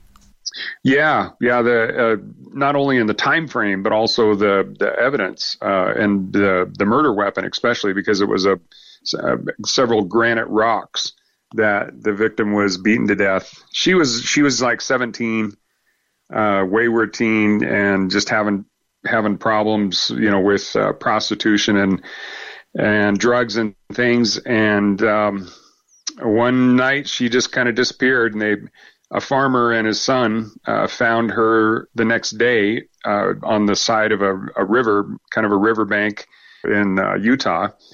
And she had been bludgeoned to death with two rocks in particular that were big enough that they could be held like a man could hold it with one hand, but small enough that, they could do a lot of damage. So they had tried to swab several times, but, swabbing, it's physics. The swab material just can't get into those little cracks and crevices where a lot of that DNA is going to be. But the MVAC, again, with the solution vacuum combination, is able to penetrate deeper and cause that DNA material, in this case is probably skin cells, to dislodge from the rock and then be collected. And so that's how they got the profile. So your machine was able to lift from the rock DNA of who had handled it on the night of the murder. Correct. Wow. Yeah. And they had, in swab, just in DNA in general, with how sensitive things are now, you need about a half a nanogram. I think it's like 1/1,000,000th of a gram to actually produce a profile. So the MVAC collected 21 nanograms, so 42 times more than what they needed to produce a good profile. So, yeah, there was plenty of DNA there, but the swabbing just, it's not the swab's fault. It's just a physical device. It just physically can't get in there. Now, you believe that the MVAC would help if you could use it on the evidence collected in Sophie's murder, correct? Well, I think it's a good chance. I haven't been able to actually see the evidence. Typically, I don't like to say, yes, it'll help until, I've actually had a chance to examine the evidence or somebody else that is like an MVAC expert. So, the detectives ultimately need to make that decision. But in cases like this, where they've tried everything else, they've reached a point where if they don't do something different than what they've done in the past, then it's just going to stay a cold case. Well, that's the perfect example of a case where they've then turned to the MVAC. At least they have a shot. Because it was a particularly brutal crime. The poor woman was bludgeoned to death. There's got to be DNA somewhere. I would have thought as a layman anyway, Jared. I would too. And just what I've read, the different stories, and apparently she was down at the end of her driveway, somewhere around there. Down near the road, yeah. She lived in a house up on a hill and she was found down by the road, yeah. Well, if she's bludgeoned to death with, a rock or a slab, and then whenever the killer got done with that, he picked up a cinder block, is that correct? That's right. And beat on her some more. That alone, that tells me a lot. Yeah. Just based on what I've seen in the past. Whoever the killer was, the brutality of it alone tells me that this person knew the victim. At least that's my, I'm not an investigator, but to me, and just an experience of seeing this in the past, this isn't just like a random happenstance like that. It was a frenzied, vicious attack. There is a cold case investigation underway, as I'm sure you're aware. Are you formally or informally offering your services to the cold case team? And by the way, that cold case team includes someone who only recently helped to solve a 40-year-old murder case using trace DNA. So the expertise is also on the cold case team. Are you offering your services, Jared? Well, of course, we're always interested in helping wherever we can. If the detectives determine that the MVAC would be of benefit to use on the evidence, then yeah, I'd love to help. If the detectives want to work with us, then we'd love to help. I'm particularly fascinated by the nature of your technology. The time doesn't actually matter. A 57-year-old short, you had another 43-year-old murder. Was it in Texas? Yeah, that one was just solved about a year ago. A little 12-year-old girl was kidnapped. She was swimming with her brothers, and then they had left a few minutes before her, and a guy, he was a serial killer, serial rapist, grabbed her, threw her in a truck, and then drove about 3 miles away to a field and raped and killed her. And they found her about 6 days later. She was wearing a T-shirt and a swimsuit. They had tried the more traditional methods of swabbing, and I talked to the CSI that did it, and she said she literally was like using her fingers to pry apart the fabric and trying to swab every last inch of that T-shirt. But it wasn't until she used the MVAC that she got the profile. So it just gets magnitudes more of whatever is on that surface than what a swab can. So when you're talking just minute amounts of DNA material, then in cases like that, it's just critical that you collect it. Jared, your device sounds fascinating. The science behind it is amazing stuff. And if we could use it, or if it could be used to solve this horrific case in our community, I think a lot of people would be very grateful to you. It's been a pleasure speaking with you. Thank you very much. Oh, my pleasure. Thanks, Jared. That's Jared Bradley joining me from Utah, DNA guy. Yeah, Ralph Riegel's book on the Sophie Toscan de Plantier murder is called A Dream of Death. It should still be in any good bookshop, or you'll pick it up for your Kindle or whatever. A Dream of Death. It's a super, super read about that awful case. 0818 96 96 96. We're with our friends at the Furniture Centre, Watercourse Road, Blackpool, all of this week. A €2,000 shopping spree, which we will give away tomorrow. You can choose from sofas or bedroom or kitchen or dining or mattresses, whatever. Free delivery, free assembly if you need it, and free removal of your old stuff. €2,000 worth of a shopping spree tomorrow. So you're sitting on your dodgy little sofa that needs replacing, and you can hear a sound coming from somewhere around the house. And I want you to tell me what that sound is.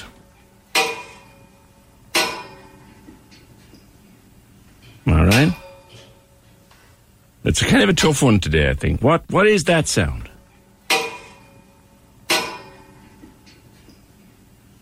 Okay, 083 396 96 96. Tell us what that is.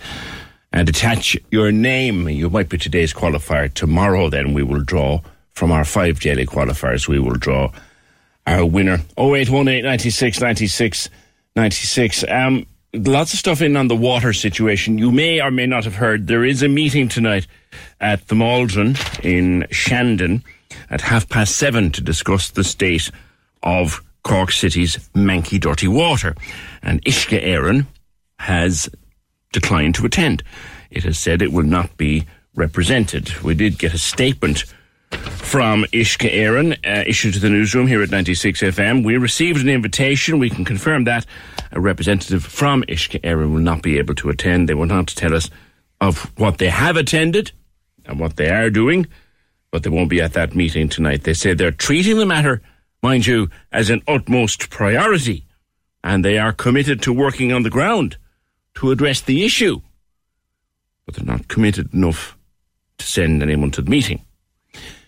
There's been quite a reaction to that. People very angry about it. And also Philip commented that, well, you know, lads, if we had continued to go down the road of water charges like everybody else in Europe, then we mightn't be in this mess because we don't have the money now to repair the system. There's been a bit of a pushback on that, I might tell you. And I'll read some of those comments in the next hour. Also talking earlier with Paula Leonard about alcohol and women. Paula is the chief executive of Alcohol Forum Ireland, and she was making some comments about how alcohol is being aimed at women and marketed at women. And we were discussing how particular things like white wine on sale in retail spaces, where there's a science in the placing of everything in a supermarket. Don't ever think it's randomly chucked up on the shelf. There's a science in it. And how they place drink within supermarkets is very, very significant. And we'll get to that. Sandra has a few points that she wants to make, and I'll come to Sandra after news. Won't get to her now unless she can do it all in about 1 minute, which I doubt. But just a quick response to what Rob was saying about the water. Philip, he said, how many of us are living in areas with water we can't drink, that their babies can't use, that damage our clothes or appliances? Are those people expected to pay for their water too, while it's being fixed and takes years to be fixed? It's a bit more chicken and egg than Philip's comment is making out. You have to have a product that's somewhat worth the price before you start charging for it. Our water network is below European spec. And Brian Gould, and I'll read the rest of this later, Brian says it's typical. Brian was one of the old water charge campaigners.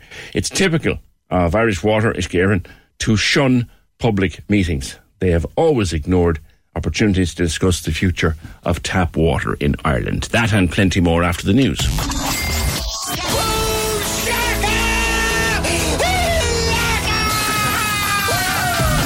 $2,000 minute. Listen to play at 7:40 and 8:40 every day. I'm in love with the money. Answer 10 questions in 60 seconds to claim €2,000. €2,000. The $2,000 minute. With Cork Dental Care, you'll be all smiles when you see their treatments with Invisalign at corkdentalcare.ie. Lorraine and Ross in the morning. Money. On Cork's 96 FM. The lines are live. Hello. Join the conversation. Call 0818 96 96 96. Text or WhatsApp 083 396 96 96. Email opinion@96fm.ie. This is the Opinion Line with PJ Coogan. Cork's 96 FM. Yeah, that decision by Uisce Éireann, Irish Water, to refuse to attend a public meeting in Cork tonight, that's opened up some old sores and old wounds for people. To reiterate again their statement as issued to the newsroom here at Cork's 96 FM, they confirmed they received an invitation, but that a representative from Uisce Éireann will not be available to attend. They're fully aware of the meeting going ahead, but they will not be attending, and people not happy about that. Tony says, when I was involved in the water campaign, Even then, still, the council workers would come out to call-outs at all hours of the day and night, and they'd give it 110%. Since it's been outsourced and commercialised, it's hard to get a repair after 5 o'clock. And with all the companies involved, you don't get the same effort put in to make sure it's all sorted in one call. It's a disaster and should be brought back under council control. Philip pushed back a bit in a message to the show and said, look, this is kind of what happened when we refused, or when people refused to pay water charges and campaigned against water charges, refused to pay water charges, and eventually the plan was scrapped and people claimed a victory. But Philip is kind of saying, well, be careful what you wish for, because this is what happens.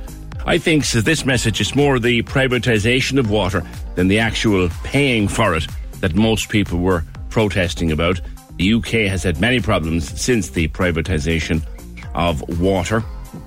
Brian Gould was one of the original water campaigners, just on the show quite regularly back in the day. During the water charges campaign, Irish Water ignored many opportunities to discuss the future of tap water in Ireland. In the 10 years since the company's been established, about 4% of the water infrastructure has been refurbished. It's glacial pace and not good enough. A big capital investment is needed from the government. And he says, we pay for water every single day through various taxations. Tax revenues are buoyant. We have been for a good few years. Brian coming back to the old argument always made by the campaigners that we are already paying for our water through our existing taxes. The problem isn't funding from water charges or the lack of it. It started with the partial privatisation of the services through outsourced contractors and private suppliers. That pushed up the cost. When a lot of the work and supplies were in-house, the budget for fixing and refurbishing the water network was far lower. And again, still more coming in on that water, following, as you've heard in the news, the refusal of Uisce Éireann to attend a public meeting tonight in Cork to discuss the state of water and the dirty, filthy water. We talked earlier with Paula from the Alcohol Awareness Group, the Alcohol Forum Ireland, Paula Leonard, their chief executive, about the number of women now reporting with alcohol problems. Alcoholics Anonymous, huge figures, 139 calls from women in the first 2 weeks of 2024 compared to 30 calls in the same period of last year. We did a long and varied chat with Paula Leonard from the Alcohol Forum about that. Sandra, good morning to you. Good morning, PJ. What would you like to say? The first thing people do at night, well, I think the majority will be women. They finish their jobs for the day and they go to sit down and watch our soaps. Okay. Right? Every soap that is on TV at the moment is based in a pub. Let me think about that. Coronation Street has the Rovers. EastEnders has... I forget the name. The Queen Victoria. Queen Vic. And Fair City has McCoy's, yeah. And has the Woolpack, yeah. You're right, actually. All of them. And even if you go to a restaurant, if they go to their little cafes or whatever, they still can get a glass of wine. Yeah. So, their drink alcohol is kind of in everything surrounded in the programs that women watch. That's very interesting. They would be more female-based, programs. I know men watch them as well. But it would be, their high viewers would be women. And even we'd say the other programs like the Housewives of Beverly Hills or wherever, all these kind of programs as well, they're all, most of the scenes are shown with a glass of wine in their hand. Mm. You wouldn't see actually whiskey or beer. It's always a wine. Yeah. And it's kind of like to think, oh God, I'll be cool as like them, or I'm going to be as glamorous because I have a glass of wine. Yeah. I'm going to have a glass of wine now as I sit down and watch TV tonight. And if you hear, I hear people there, no, I don't drink at all myself. But, if you're out and you hear people, oh, geez, I'm just getting a bottle of wine now for Friday night. That's grand to have your bottle of wine once a week or whatever. Yeah. People work hard. But, it's a thing is, I must have the wine. It's out there, this bottle of wine is so important to people. I often went into Aldi's there, and, it'd be just before 10 o'clock, and you'll see it has always been women, and they've been actually jumping the queue so they can get their bottles before 10 o'clock.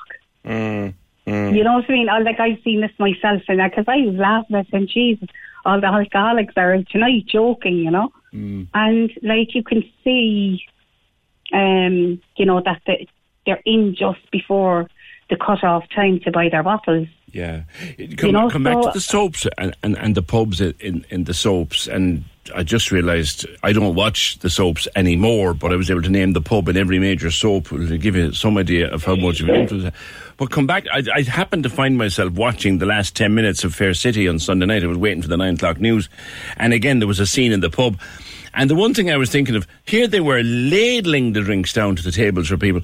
No question on the outrageous price of drink at the moment, like, as if it was water. Exactly. Yeah. Exactly. You know, and we never see them handing money over the bars either. That's true. Or tapping you know, a card. we No, we don't actually. Exactly. We've never actually seen anything like that. That's true, Sandra. You're you know right. what I mean? And like, as I said, I don't drink, and like, I wouldn't be in pubs or things like that. But like, you can see it, you know, when we're out. It's you know, when you hear other people talking about drink. Yeah. And like, even if I said to me, "Oh, I don't drink," "Oh, you don't drink?" And I'd say, "No," you know. Yeah. You know, it's not something. Did they ever ask what's wrong with you? Which is the other question. You say as well that the programs, and again, this is an interesting observation, they seldom feature people whose lives have been broken by alcohol. But that's it. That's the thing, you see, as well. We never see the alcoholics that their lives have been destroyed. It's all glamorising this bottle of wine. You know, which is, it's a pity, you know, because like, I'd seen this years ago, and I think I probably was even on with you maybe going back a few years ago about it as well. But like, could they not glamorise something else that's more important in our everyday lives? You know, even just if it was a bottle of water that they were saying, "Oh, we're on the water tonight," or something, you know what I mean?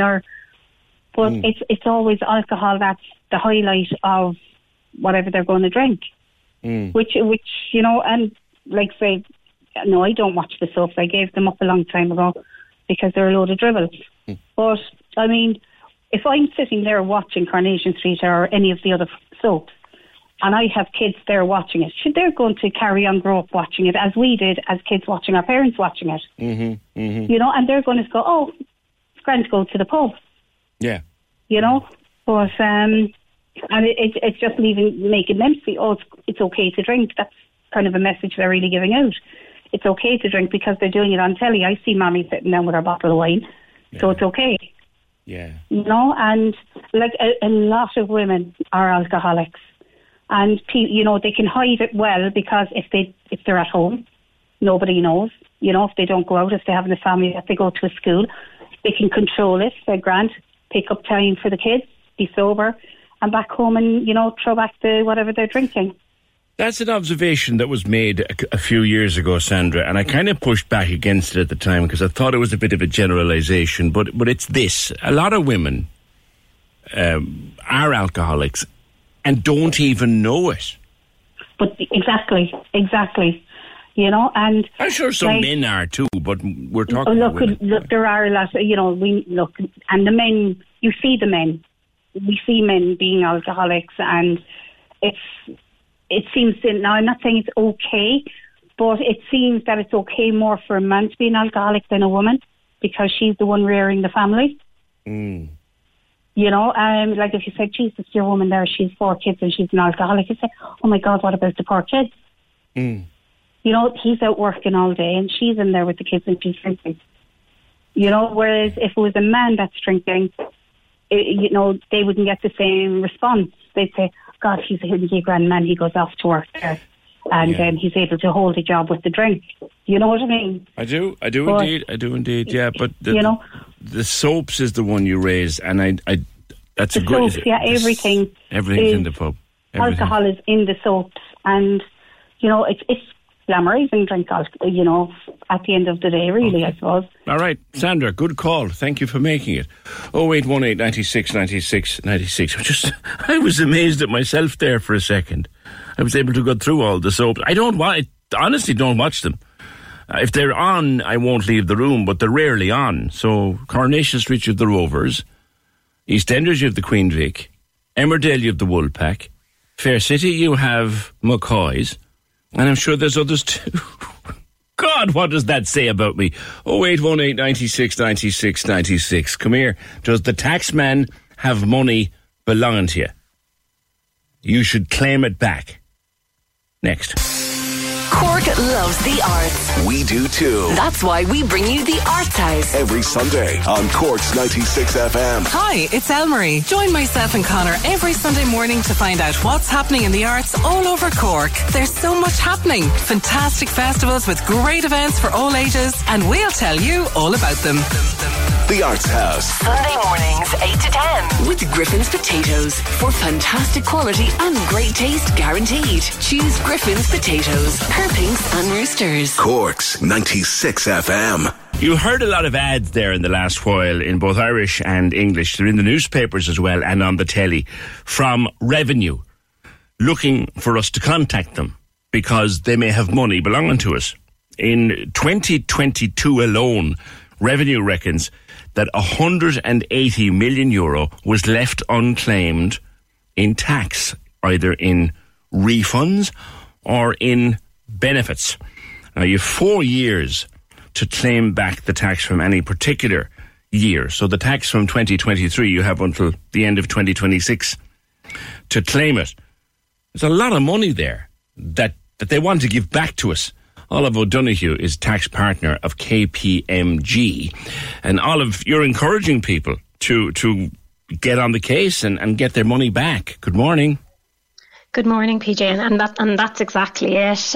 You mentioned 180 million there in respect to 2022, and certainly some of the numbers that Revenue have published this week, it seems to be even significantly greater than that for 2023. They're talking about 203 million already having issued in refunds in respect to 2023, with a further potential 480 million available to PAYE taxpayers. So, the Revenue really are coming out with this information campaign to educate the PAYE taxpayer as much as possible about, really how simple it is to claim back your tax, whether that be through claiming various credits or reliefs.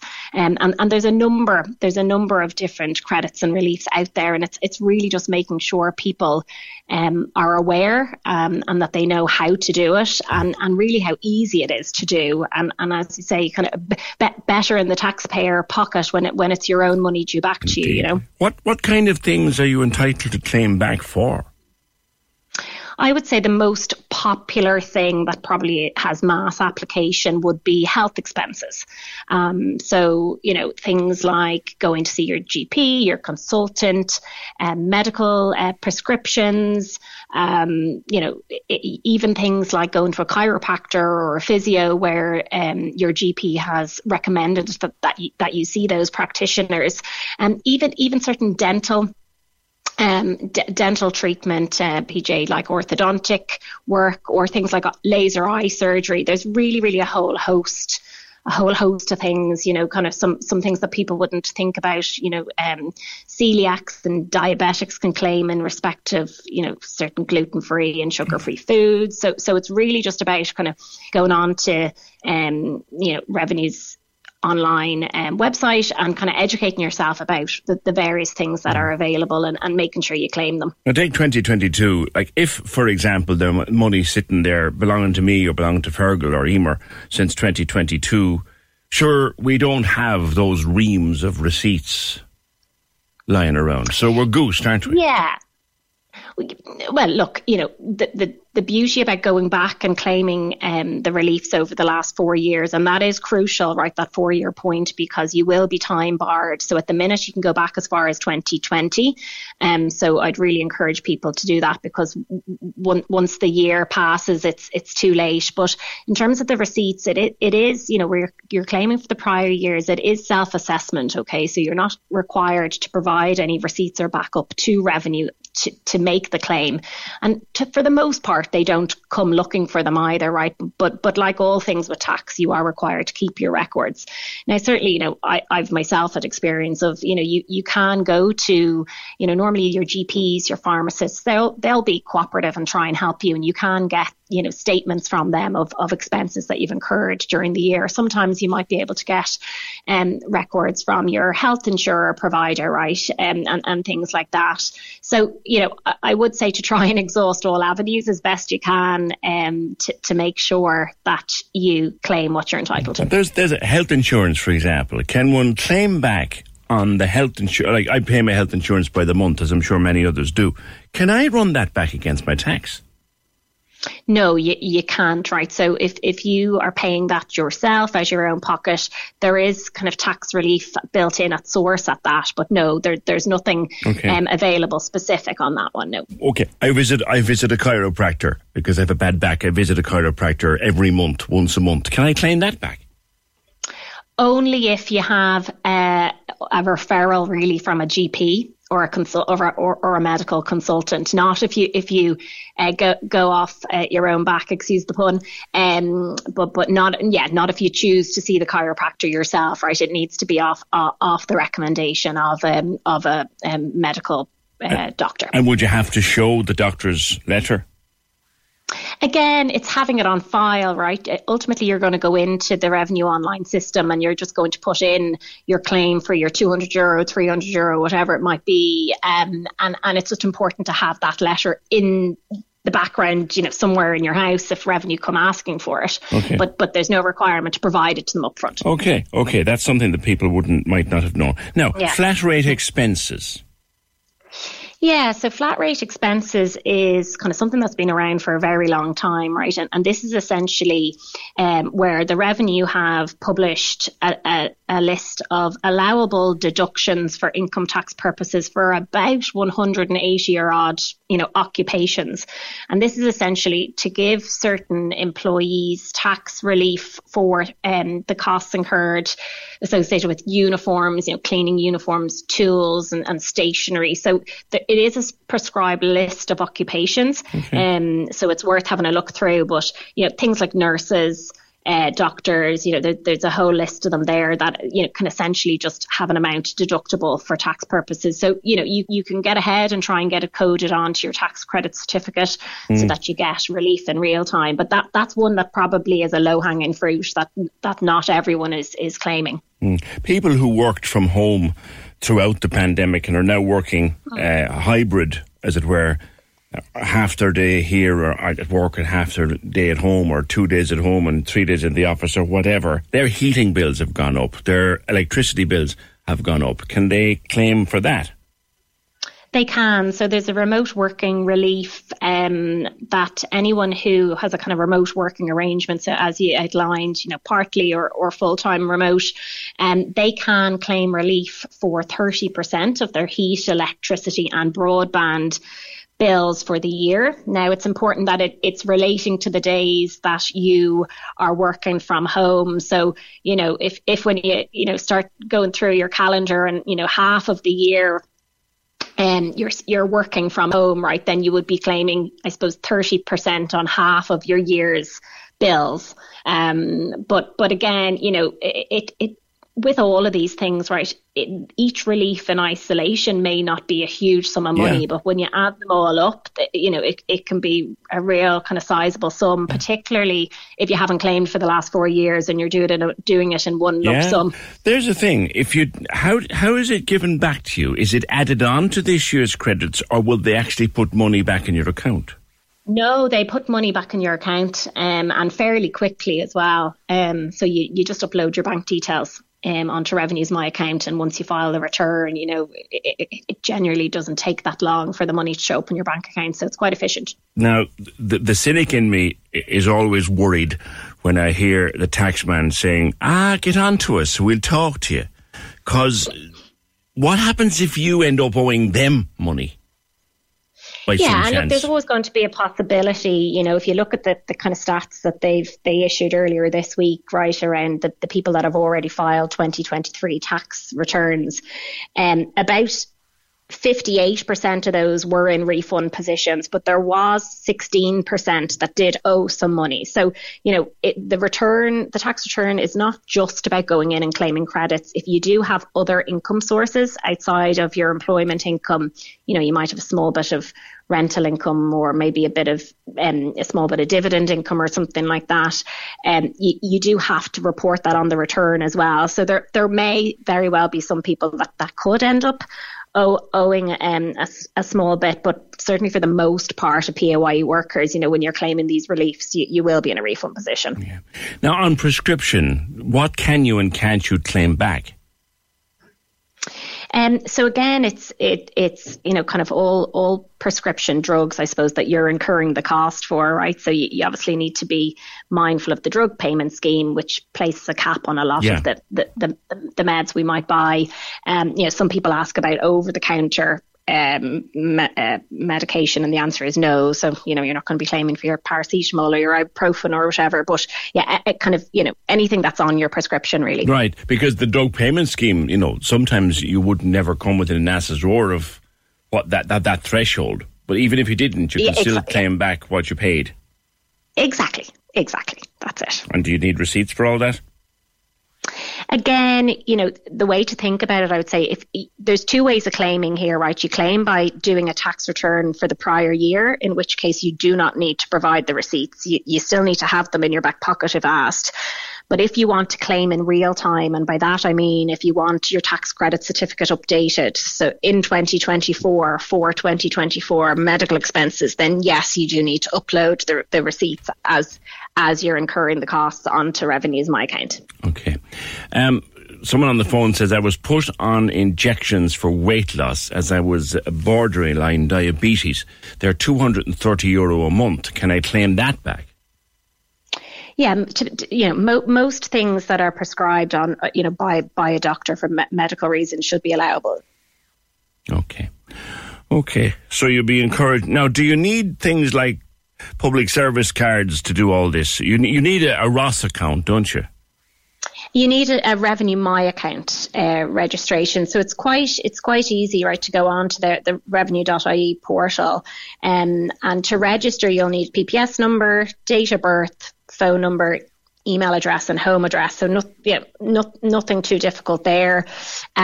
If you want an immediate password, so if you want immediate access, you can get that by providing a driving license number and a recent payslip from your employer. If you don't want to provide those things, or you don't have a driver's license, then the password would come in the post. So you just have to wait a little bit. But no, it's fairly straightforward. Okay. If the money's there, we should probably go looking for it.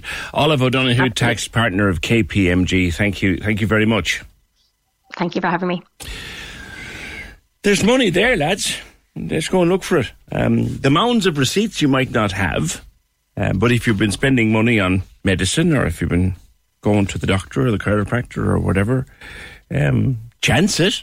Sure, all they can do is say no, you would think, wouldn't you? The 180 million unclaimed for 2022 alone.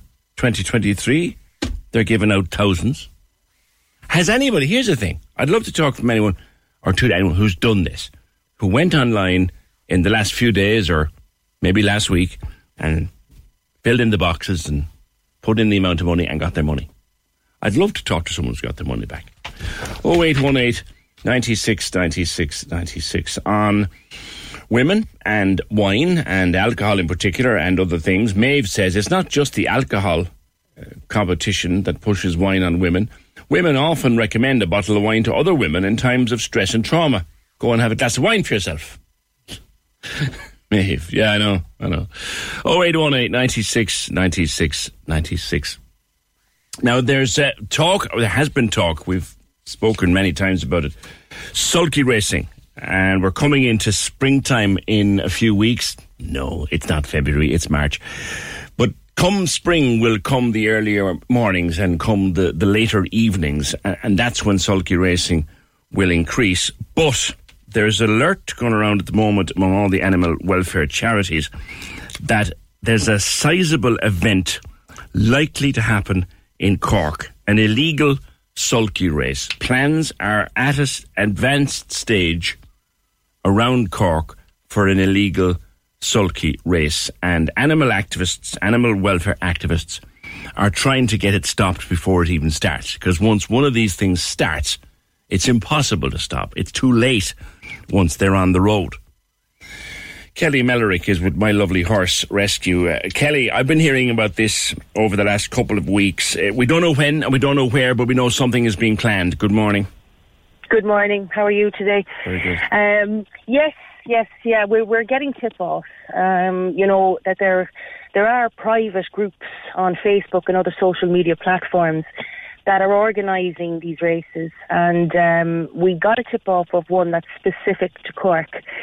The thing about it is we don't know where, we don't know when, but the talk is out there that it's already in its stages of organisation. Now, this is one race we're talking about, but there could be multiple others underway of being organised as well, you know? Yeah. They do it, and by the time it's on the road, it's too late. And that's why activists like yourselves are trying to pinpoint where it is so it can be stopped before it starts. Exactly. And, at this stage, I think, as you did say there, we've spoken about this so many times. And, I've seen other, people in animal welfare situations and crying out for, is it going to be that a case of there has to be a death of a innocent road user in a car, bike, otherwise, before, there's a massive clampdown and an investigation goes on for these illegal races, which are also, there's a lot of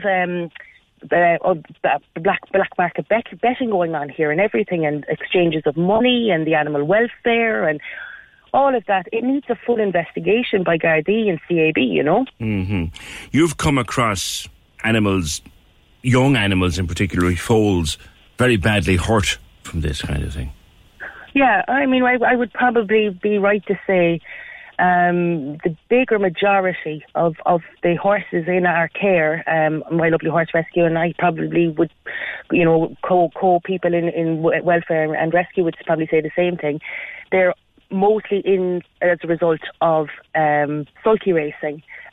So, some are, so badly damaged mentally and physically that they go on to live lives, but they're challenging, and it's very hard to rehome them for that reason. Some they don't make it at all. We've had horses that have impacted cars, and it's the poor car user. We had one there a couple of years back, beautiful new Audi, and the horse got loose from the person who was driving it and basically impacted over the car, smashed the whole front of the car. They just dropped their sulky and ran off down the street, out of the way.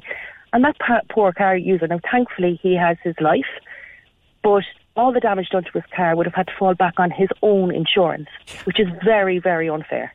It is. Foals that have had shoes put on them when they were way too young for shoes. I can even imagine how horrible that must be for a little animal, Kelly. Yeah. And as I said, we've had this conversation, both my co-volunteer and founder, Martina Kenny, in interviews, and she did relate it, and it's worded very well to say, if we took a 2-year-old child, put a pair of high heels on that child and a heavy bag on their back and made them run up and down the street, it's going to hurt their little legs, their joints. They're not ready for that. And they're very much the same as foal, Yeah, you're not supposed to put shoes on a foal for what, at least a year, is it? Look, for remedial reasons, sometimes, farriers will put professional shoes on for correction purposes, just like, if they've a little deformity at birth and it can be righted just through remedial care. But no, I mean, they shouldn't really have shoes on their feet till they're at least 4 and more, and their joints are developed. Their soft tissues have hardened up.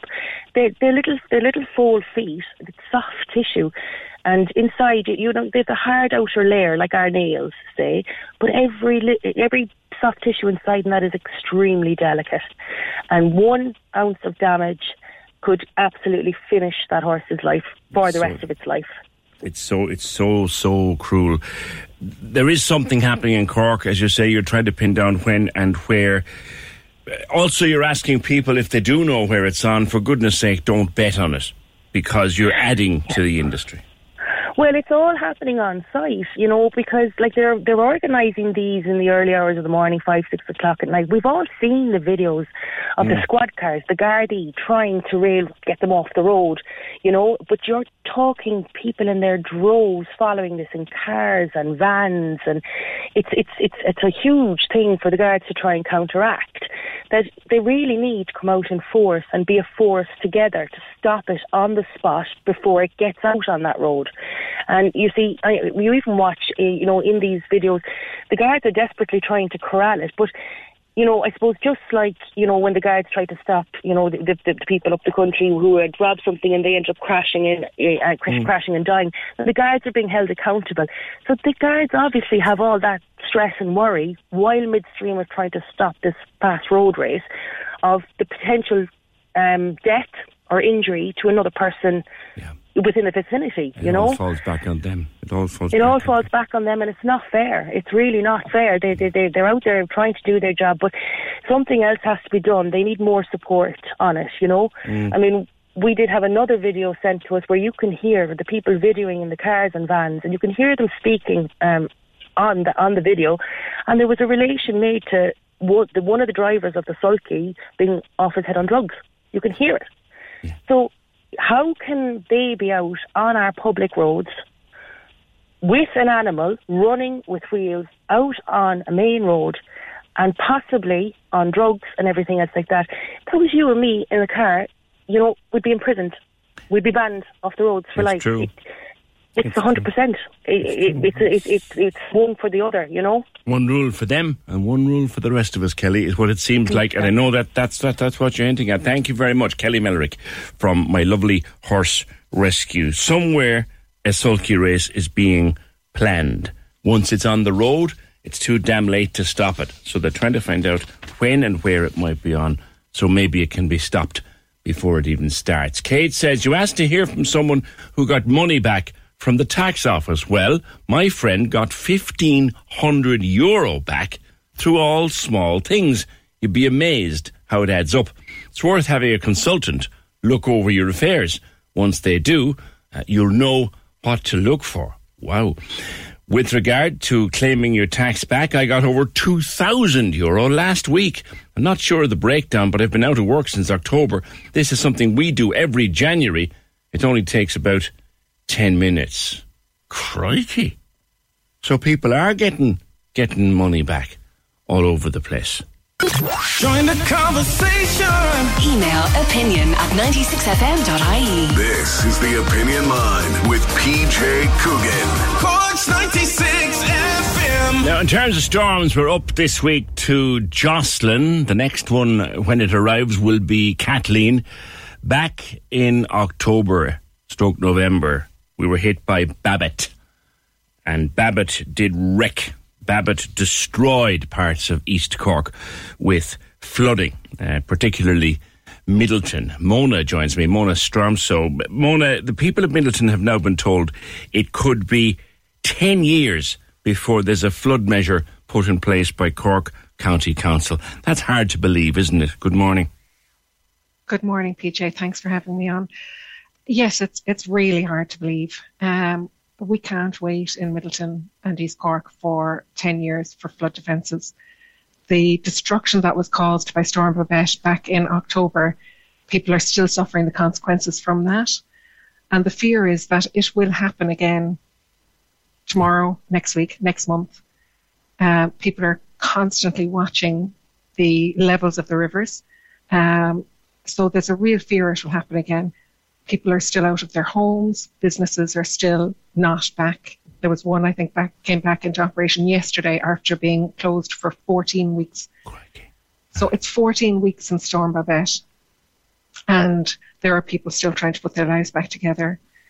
The Cork County Council and the OPW are telling us that it will take so long to build the flood defence system that it will be 8 to 10 years minimum. It will go for planning permission at Q4 2025. That's been pushed out by another quarter. We were told Q3 2025, and last week in a parliamentary question we were told it would be Q4 2025. So that's the end of next year before they even look for planning permission.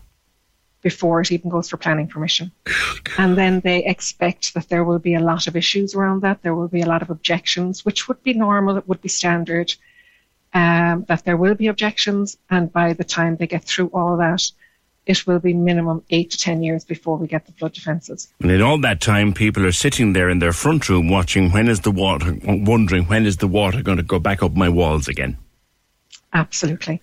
And it's not just a bricks and mortar issue, PJ. There are serious mental health consequences around this as well for adults and children. Like what happened on that day, as you know, the water rose really, really quickly. Mm-hmm. And it was the grace of God that there wasn't loss of life. If it had happened at night, for sure, there would have been. It's true. That could happen any day. I was off that week and I was listening to the coverage. Gareth and Joe were doing the show that week and I was listening to the news of the devastation. And I was saying that to myself, it was an absolute miracle nobody was killed. It absolutely was. And it's unconscionable now, PJ, that people are expected to wait that long. Yeah. And even the costs of putting their homes and their businesses back together, unless you live through it or you know someone who has experienced it and you see what the damage that can be done. I would have thought my first experience of flooding was in 2015. Before that, I would hear it on the news, somewhere was flooded and you think, oh, that's terrible. And after a couple of days, it disappears from the headlines and you forget about it. When you see the damage, people are having estimates to repair their homes of in excess of 100,000 and the same for the businesses. And are they getting help, the kind of help the government promised? No, not really. There are 2 funds there that are riddled with red tape. One is for the business people and the other is for the homeowners. They're riddled with red tape. It's very difficult to access. And when they do get it, in many cases, it's not sufficient. Yeah. And if you do have any level of insurance and it won't cover the repairs to your home, the government fund doesn't fill the gap. So there are many people that have to take out loans now to repair their homes and their businesses, and again with the risk that this will happen any day. Yeah. Now, I suppose if we were talking to a council official, Mona, they would sadly shake their head and say, lads, it's not as simple as that. These things take time. What would you say? I would say we have been waiting since 2010 for flood defences in Middleton. How much longer do we have to wait? And do we have to wait until someone dies? And I don't think I'm being dramatic, PJ, by saying that. That is the fact. So why are they... and they still can't even confirm that it will happen. Because it's not like yesterday you asked for this. No. They have been talking about flood defences since at least 2010. And the floods have been getting worse. So, it's not dramatic to say that it could happen again in a week or a month or a year and that there won't be loss of life. Well, here's the thing. And even the devastation, Here's the thing. Aisha and Jocelyn came back to back the other night and mercifully we escaped the worst of both of them. Now, Aisha was bad enough. We escaped the worst of it and we escaped the worst of Jocelyn. If either of those had hit you with heavy rain and flooding, you could have been in serious trouble again. We could. And I was getting text messages from people on Sunday morning. Do we have any warnings? Do we know, are we going to flood? Because there is no emergency warning system in place if flooding is going to happen. So people are watching the levels of the rivers themselves, and even with the warnings at the weekend, don't go out unless you have to. People are going out because they want to see if the river levels are rising. Do they need to get sandbags? Do they need to move furniture if they are in their homes? It's a real fear. And we can't wait that long. There are a lot of interim measures, PJ, that could be put in place. Yeah. Now, I know that the County Council has done a little bit, but nowhere near what we would have wanted. Down in Ballinhassig, that little community, I can't remember the name of it now, but that little community in Ballinhassig pooled their resources, got builders out, and just threw up an embankment to keep their houses safe. So sick of it were they. But they shouldn't have to do that. No. And there was an estate in Middleton where a wall was knocked down by the flood and they tried to rebuild it, but the council approached them and said, you actually can't. you have to get planning permission. Once the flood has happened and the flood has caused damage, you have to get planning permission to put that all back in place. Oh, yeah. God almighty, Mona. Yeah, I'm shaking so even though I'm they tried to help head. themselves. You have a petition online that people can sign. We have it online. We also have a physical petition. So they're exactly the same. But we have been in most of the businesses in Middleton have a copy of the physical petition. And we had a table in SuperValue in Middleton all last week. Okay. So online we have over 2,000 signatures, but the physical signatures we have over 7,000 at this stage. Okay. And we will be going for this weekend, and our aim is 10. We're going to surpass that, absolutely no problem. Mona, it's an election year.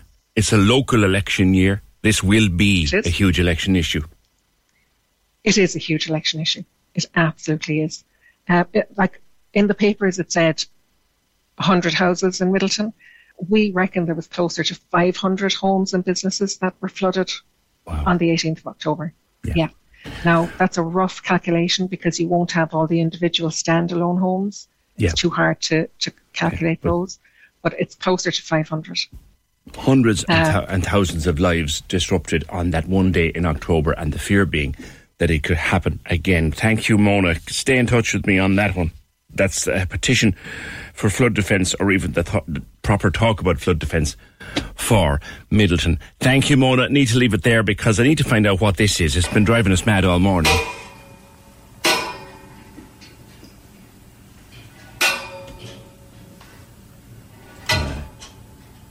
Catherine, help me here. What is that racket? Well, I just said I think it's the central heating coming on and the pipes contracting. It's the central heating coming on, the pipes contracting and looking to come out of the ground, by the sounds of it to me.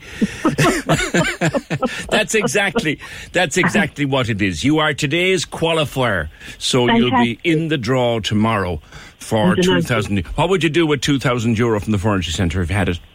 I'd just go mad. I suppose above there, I'd see what I could get. That'd be a good thing. That'd be a good thing. All right, Catherine Cooney, you are in the draw. Tomorrow. We have one more place in that draw. Programme edited by Emer O'Hay, produced and researched by Fergal Barry. All of you podcasts up shortly, and we will talk to you tomorrow just after 9. Derry O'Callaghan brings you the best music mix on Oldies and Irish. Every Sunday from midday on Cork's 96 FM. Welcome along to the programme. Great to have your company on a Sunday. As I say, it's a privilege. Hopefully you can join me. Turn it up and take it easy with a big show on your radio. It's the perfect Sunday soundtrack. Feel so good. Oldies and Irish with Derry O'Callaghan. Every Sunday from midday to 2 p.m. on Cork's 96 FM.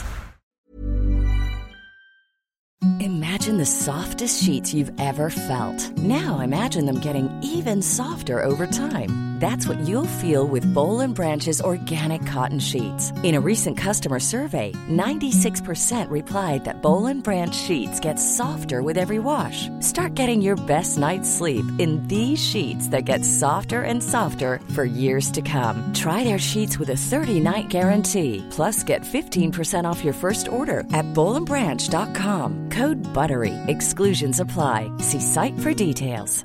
Even when we're on a budget, we still deserve nice things. Quince is a place to scoop up stunning high-end goods for 50 to 80% less than similar brands. They have buttery soft cashmere sweaters starting at $50, luxurious Italian leather bags, and so much more.